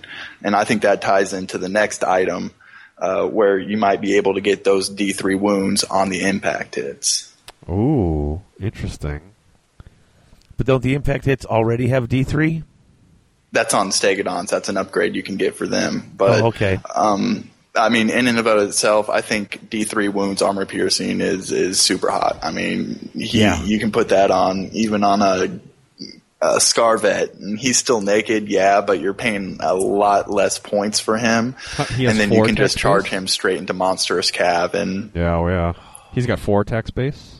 The hero. weapons go 5, 4 attacks. So he could You hit potentially him with a do- hand of glory, buff up that Right. initiative, and then you're striking before them, and hopefully you're knocking out a couple of them with just 1 or 2 hits. You could potentially do 12 wounds with that bad boy. Yeah. Yeah. That is Yeah, pretty good. that's In a kinda perfect cool. world. So you're saying that works in tandem then with the Sacred Stegodon helm? Well, see, that's another. Well, the Stegodon helm, it's going to be the 40-point item, and any model with that is going to get +1 armor save, +1 toughness, and D3 impacts. I think that's an awesome item too. I think that's probably the best item in the book. And he has the special rule D3 wounds. It doesn't say the sword does D3 wounds. It says you gain the special rules armor piercing and D3 wounds. The wielder has multiple wounds, D3, and armor piercing special rules. That's a tough one. I think it's implied though that those rules, the multiple wounds, is only granted because of the weapon. Yeah, I can definitely see it being interpreted both ways. I think that's another one that you're going to have to see maybe in FAQ. I'm not even sure if that's going to come up enough because that's a 90-point combo. I think you're right, Chris, because I know this question came up on Twitter. If you have the Ogre Blade, gives you what, +3 strength? Right. Then do your impact hits hit at your normal +3 strength or strength. +3 strength? And, Right. and I think the argument came back, well, no, because you actually use the sword to get the +3 Correct. strength. But with the sword, it says the wielder gains +X strength, whereas with this one, it says you gain these special rules. Yeah, but I still think that's with, I don't know. The D3 impact hits at D3 multiple wounds doesn't feel quite right to me. Yeah, because you're not. Yeah, I can see. I mean, it's just something that came out. A potential hole. I think that it would have to be addressed FAQ wise. Yeah. It's another one you could kind of argue both ways. Although I think I lean heavily towards not. I'm leaning to agree with Chris. Unless you're holding the sword right in front of you as you're impacting them. Yeah, I still think that's I don't know. What do I know about the rules? I don't know nothing. So interesting. It would potent combo certainly if it does work out that way. If it does work, that's pretty good. But yeah, I mean, you would have to take it on an Old Blood, and it's a 90-point combo. And yeah, I mean, I'm not saying that's the way the rules work. Just that's something when I was reading them, I was like, hey, I wonder if that would be a good combo. Yeah, I didn't think of that. So there you go. So we're into Magic Standards. The Skavenpelt banner at 65 points. All models in the unit with this banner gain Frenzy and Hatred of Skaven. However, all models from Skaven gain Hatred while attacking the bearer. Not the unit, just the bearer. Okay, so we get Frenzy and Hatred on Skaven. Skaven get Hatred on the standard bearer. Mm-hmm. You get Frenzy all the time, and Hatred Skaven. Yeah, you get Frenzy all the time, Hatred Skaven. They get Hatred against the bearer, which means they're getting to reroll their attacks, which are probably strength 3. For 65 points, I think that's a bit much, and then you're really hampering your Saurus. I mean, then you're actually getting the downfall of the frenzy, but you're also getting the benefit. And if you were able to take this, if it were a 50-point banner and you were able to take it on your Temple Guard, or if you were able to take it a Magic Standard, a 50-point Magic banner on your Cold One still, I think this would be a really good option for them. But to have to put it on your BSB, then you're either having a naked Scarvet or you're putting it on your Slann and giving your Slann Frenzy. Right. Well, and here's the thing. This is one of those things that, once again, when you make it race specific, this is total fluff. The only time you're going to take it is if you know this is not something you take. And once again, whether you care or not, you don't take this to a tournament. And if you only take it if you're playing a game at home against a Skaven player. Because otherwise, you're paying 65 points for Frenzy. Right. Yeah. Which, no, thank you. Yeah, no. And then Hatred Skaven, I'm only taking this if I'm putting my BSB not as, like you said, not as the Slann, but as a BSB. And he's got to be, for this to really be anything better, I mean, don't you almost have to be in a horde? Horosaurus. Right. Yeah. To get enough extra tax to make it worth it. And then they're going to get it against your guy. Granted, he's got the 1-up armor save. But everybody gets it against even if you are going Horde, you're only getting as many attacks as your models are in base contact. So, I mean, your enemy could even just go to a 5 front just to minimize those frenzy attacks. But, I don't know, just 65 points I think is a bit too much for that. There is something comical about putting this on a Slann. Having he's frothing out the mouth. Freaked out frog running around. He better be in a unit. Right. Yeah, no, this once again... and I've had problems with this because there's so many of these anti-dwarf special dudes. And there's that word again. Shut up, dwarf. But it's too expensive for what it does, and it's race specific, so it's doubly useless because it only comes situational. Even in that situation, it's beyond situational. And just too expensive. I mean, honestly, I think if this was 15 points, I don't know that I'd necessarily buy it. Right. Even but at least then it make you think. Yeah, at least then it makes you think, don't it? So, Jeff, tell us about the Jaguar Standard. This has seen a huge change from the last book. It's a 50-point banner, and the unit gains Swift Stride. In the previous book, it was you just added a straight D6 to your first charge distance, one use only. For 50 points, I think it's just a little too much. You're getting that extra die in there, but when you've got Hand of Glory and you've got Walk Between Worlds, you're usually going to be where you want. And, I mean, I'd almost say that spend the extra 5 points, put it on your Slann if you're going to go this route, and get the reroll your charge distance banner. On your Slann? Yeah. Because, I mean, if you're taking your Slann and your Temple Guard right. for that, then you can just put the leadership banner on the Temple Guard. Or you could even choose another 50-point. You could take the Swift Stride banner and then take the reroll banner. But I don't know. For the most part, with the Lizardmen, you're usually the first couple of phases are shooting, and then you're usually able to get into the combats that you want because you've got your chaff in the right position, pulling them out of place, so you've got the charges that you want. This banner you typically used to see on Big Bloxosaurus, Kev. Is that right? Yeah, the Cold One Riders. Yeah, but now they already have Swift Stride, so you're not going to get 4 dice. Right. All I know is I want to hear that Jaguar noise again. I heard that. Anyway. All right. It's time for the Cube of Darkness. 30 points. 1 use only. When the enemy casts a spell, you can use the Cube of Darkness instead of a Dispel. Instead of using Dispel dice. You roll a d6, and on a 2-up, it's dispelled. So, on either case, roll a separate d6 for every remains in play spell currently in effect. On a 2-up, that automatically ends. So it's 30. It's basically another dispel scroll, but there's a 1 in 6 chance it won't work. But if there's any remains in play, it actually goes above and beyond. And it came down in points, and I kind of like the way they're doing the extra Dispel Scroll in this book, because it's not just a blatant Dispel Scroll like it was before. You actually have to roll for it, and there's that chance that you're going to fail. And I don't know. I kind of like on the 4+ you end the magic phase, but usually my opponents didn't like that as much. Right. So I kind of like the way that they went with it, where you're just dispelling spells on remains and plays on a 2+. And that even gives you some flexibility in your magic or in their magic phase, because with the old cube, you would almost want to use that on the first spell, regardless of what it was, if they had a juiced up magic phase, because you can just shut it down right then and there on a 4+.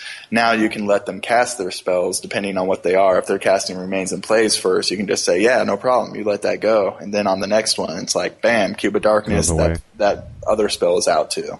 A 1 in 6 chance, though, of it failing is too big a risk for my team. Yeah, I mean, it's just we already have the Dispel Scroll, and I think they're trying to move away from just having armies that have blatant double Dispel Scrolls. But I like that this army, once again, with its control over magic, with how magical this army can be, getting an extra Dispel Scroll.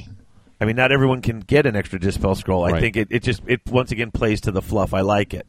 Mm-hmm. Especially since certain armies, like Demons, they don't even get a Dispel Scroll. True. So these guys getting 2 is pretty darn cool. Mm-hmm, mm-hmm. So I like it. You do have to do it on a 2+, so there is always that chance. But I mean, 5 times out of 6, you're going to be passing that. So with my luck, though, it'll be at a critical point. And then, regardless of whether or not you do dispel, you also get the secondary effect as well. Yeah, we get the remains in play. Of course, yeah. With your luck, like that last game against Grant. I just needed 3-up. Oh, I failed it. Oh, 4 don't even times remind me of that. He had that bring in the unit off the board, on the ambush, and you need it on a 3+. Turn 6, he finally rolled it. He rolled a 2 4 turns in a row. Yeah, it was ridiculous. I almost lost that game because that unit almost didn't emerge. Almost didn't come out. So wow.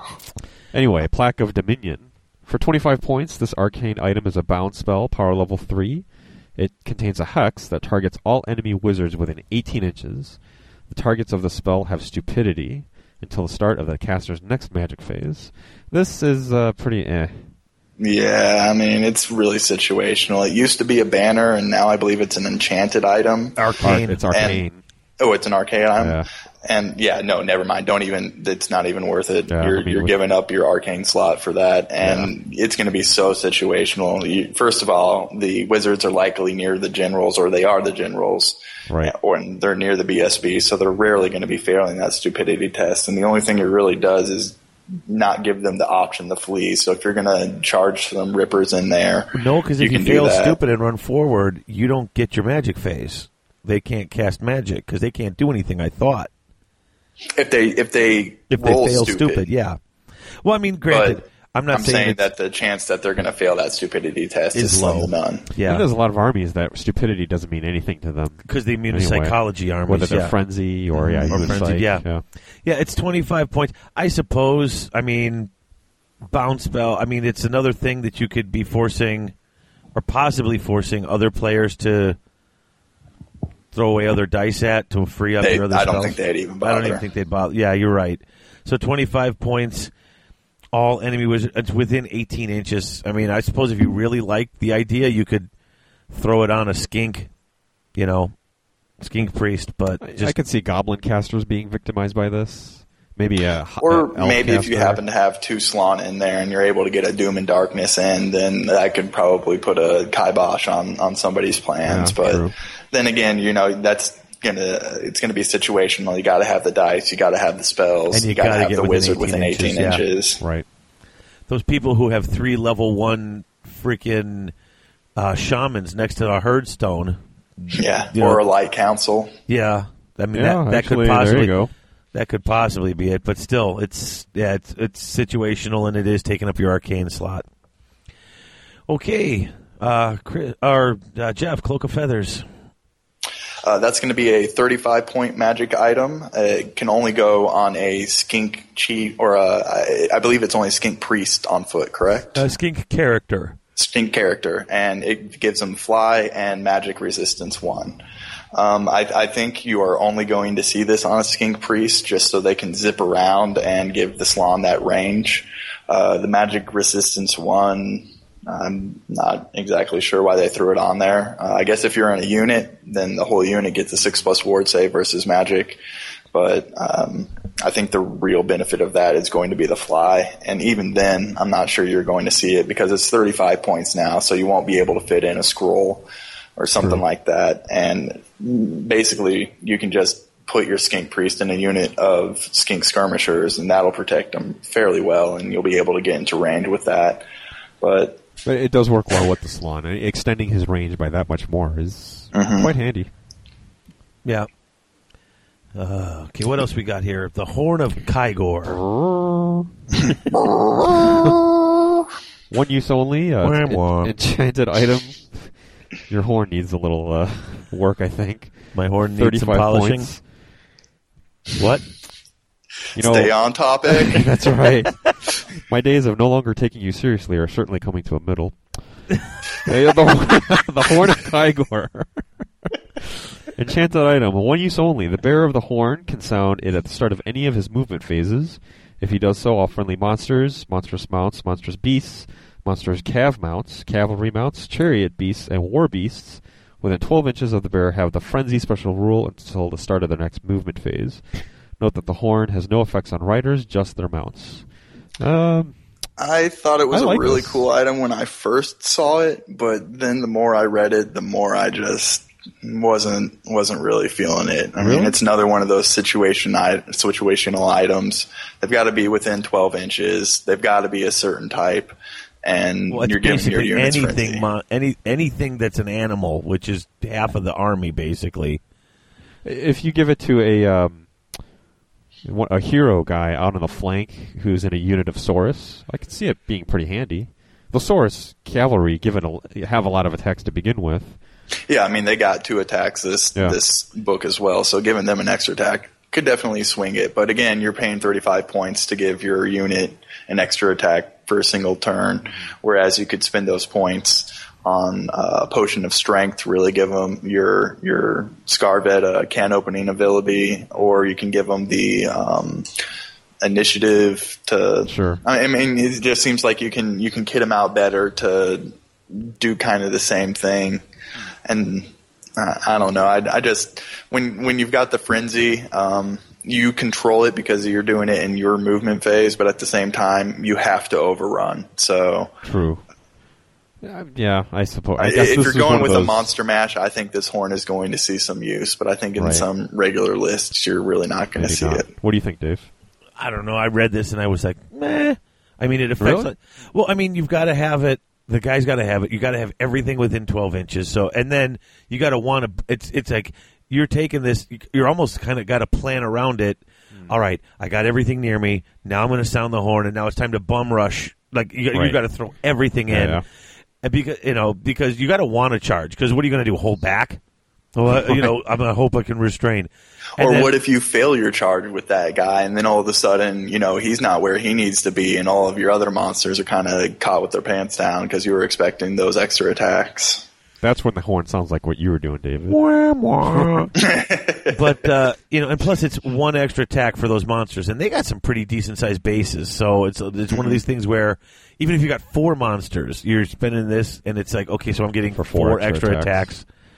So I mean, True. I could, like I said, the Cav unit that's going to get 4. It's going to get like 5 extra attacks. So that's a little better. Or, I mean, if you start stacking it with, like, Stegodon devastating charges, I mean, if you're able to get the situation right, it could be useful. But I think for the most part, it's so situational that you're better investing your points elsewhere. Interesting. All right, David, let's wrap it up with the Egg of Congo. Quango? Quango. So, Egg of Quango. 30 points. Oh, I'll take the... Okay, I'll take it. Yeah, go ahead. Lay that egg. Oh, my God. I can't believe I just saw that. Roll that away. Okay. Fry that up, baby. One use only. The Egg of Quango can be cracked open at the start of any close combat phase. Nominate an enemy unit in base contact with the bearer or his unit. Roll a d6 and check the table. Any wounds inflicted count towards combat res. I like that it counts it towards combat res. Yeah, me too. This is one that people either really seem to love or hate from what I'm hearing so far. I'm having a love-hate relationship with it as well. Let's on go one through the hand, chart. I'm sorry, go ahead. So you roll a 1, and it's d6 strength 3 hits. A 2 and a 3, it's strength 4 hits. On a 4-up, it's 2d6 strength 5 hits. So you got it's a 50-50 chance, but that you get the good one. But still, and you're paying 30 points for it. So but the 2d6 strength 5 in a combat can be huge. I mean, that could really do some damage. So you're torn on this item, Jeff. Yeah, I am. I want to love it. I really want to be able to take it on a skink, on a Ripperdon or a pterodactyl, charge him into a small unit, a relatively small unit, and laugh as my opponent sees his unit dissolve to a skink on top of a pterodon. But there's also that 50% chance that it's just really not going to do very much. So I don't know, like on 50-50 items, I really don't like seeing that high price tag, because for 30 points, I mean, like if you're going to kit out your skink chief like that, you'd almost rather have the weapon skill 10 blades, give him a potion of strength. Yeah. I mean, something to make him a little more killy instead of a 50-50 chance of actually doing some damage, because then you can actually direct his attacks, whereas you can't direct these attacks. They're randomized as per shooting. Sure. What do you think, David? I mean, it is 50. I mean, that when that 50 comes up, it's great. But when it doesn't, I mean, even the 2 and the 3, the D6 strength 4, it's not suck. I mean, but it's not worth 30 you're points. Spending 30 points for it. And then even if you get the 2d6 strength 5, there's always that chance that you're going to roll a 2 or a 3, and that's so the thing. it's random enough to make me question it, but it's cool enough to make me want to take it. What about if you go to a tournament where they allow you a single reroll? I'm not sure that I would be using my reroll on that. I'd probably be using that on like Arcane Unforging, or I don't know, to maybe switch a Winds of Magic on a critical phase. I'm not sure that this would be worth. Because, I mean, 2 chances at 50% be worth it. does not mean you're going to get what you want. True. Well, interesting. It is. It's a hard call on that. I want to love it, but like you said, it's hard to love it when you're banking on 50-50. Because it's a big chance you're going to drop that one. And D6 strength 4, although it counts towards combat res, and it could swing it from a 1 wound, losing by 1 to winning by 1. Yeah, and that's why I'm still stuck on it, because I mean, it could when they count towards combat res, it's almost like you've got a super mobile chariot, right? Yeah, especially against undead. I mean, this would just be just evaporate that unit. Mm-hmm.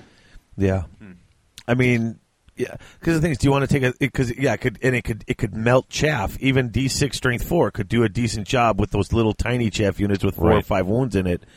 But then you're using your 30-point item to clear a unit of chaff, that which you probably could just charge into and clear out anyway. Of course, how many times have you done it and charged into the damn thing and killed all but one? And this might be the thing Yeah, that it's just true. Put you over the top. Because especially your silly little, your five goblin wolf riders, where I always just kill like 3 or 4, and then the fool stays because he's near the general. Right. Yeah, the D6 strength 4 would probably do it. Yeah, that one little bit, but Yep. once again, it's 30 if points. they gave you the option to maybe like throw it as well, maybe use it as a thrown weapon, maybe that would tip the scales to I'm going to take it, but I'm not just cracking this egg open. I'm cracking it on your head. Drive-by egging. So that's the magic items in an eggshell. That was a terrible yoke. oh, God. You really laid that one. I've got nothing. I'm sorry, guys. Jeff, man, what the shell? Man, it's a wrong. All right, it's getting late. Okay, I can't commercial keep up break. with you guys. We'll be back.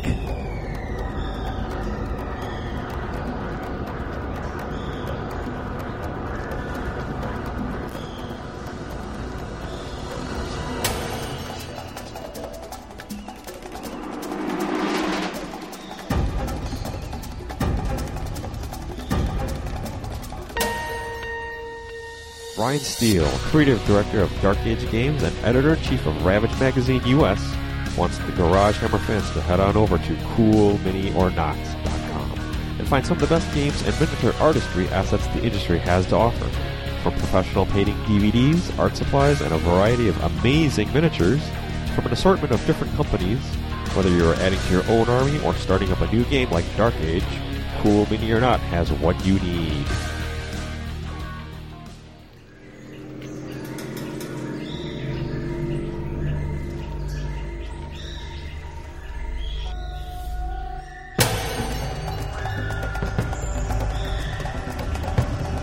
All right, we're back, and dude, that's it for this episode. I promised Chris this morning that we would shut down at 4:15, and it's 5:00, so It's all right. We're good. all right. Wow. Hopefully, we can get through the entire darn list, the I think we entire can army do it. list next episode. We'll talk about We'll do it. the We'll get it done. entries and possible builds and strategies. Hopefully, we'll get Yeah. through all of that. And word diagnosis. Yeah, I don't want to have to stretch this to 3 episodes. No, I think we can do it. I don't think it's worth 3 episodes. This isn't high elves or dwarves. Whoa. Let's not Wait, be wait, hasty. wait, We're talking wait. about Lizardman here. I'm sorry, I'm being inflammatory and sarcastic tonight. It's just something I do. You're being inflammacastic. Ooh, fantabulous. I'm super. Thanks for asking. All right, let's keep it on track. I knew I'd be fantabulous once I got me this VSB pole. Folks, thank you for listening. Jeff, thank you for coming on. Yep. Thank you thanks, for having Jeff. me. Always fun as always. Yeah, and you'll be on next episode as we go through this some more. Lizardman lists and And yeah, unit entries. lots of them Yeah. too. So, Yeah. and Just then- not in the core. Yeah, then we can bitch about that. True. But folks, thank you so much for listening. Visit the website. Please join the forums. An iTunes review wouldn't be something I would frown upon. Would be quite nice. Send us a voicemail. Yeah, send us a voicemail. Hey, you Ohio and Illinois players. Yeah, you got a special treat coming your way this episode. Yeah. No, they already I heard mean, it. previously so, in this episode. yeah, so they got to do something about that. Thank you, Christopher, for... Yes, always good to Yeah. hear from Mr. Barnett. Stay a while and listen. By the way, dude, I've been so busy. I've been really lax on the upkeep on the website, so we still don't have the page to order dice up there. But I still have 300 left of the 1,000 we had. So if you want some Garage Hammer dice, contact me, and I will let we'll you get it know. sorted. Yeah, just send it to GarageHammer@live.com or message me on the forums or whatever. But that's our show. And we will be back in a couple of weeks with more Lizardmen. More cold-blooded goodness. Yeah. Take care, guys. Bye. Roar. See you guys next time. Roar.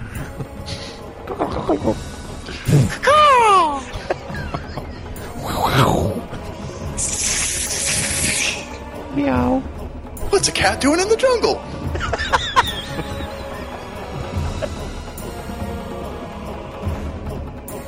You've been listening to Garage Hammer. If you like the show, we invite you to join the Garage Hammer community by joining our forums at garagehammer.net/forum or our Facebook page, Garage Hammer Podcast. You can also follow us on Twitter. Follow David at Garage Hammer and follow Chris at TopherChrisU.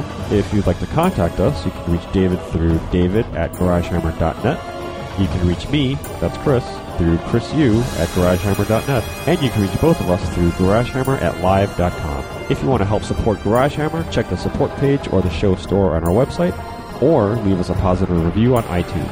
Until next time, thanks for listening.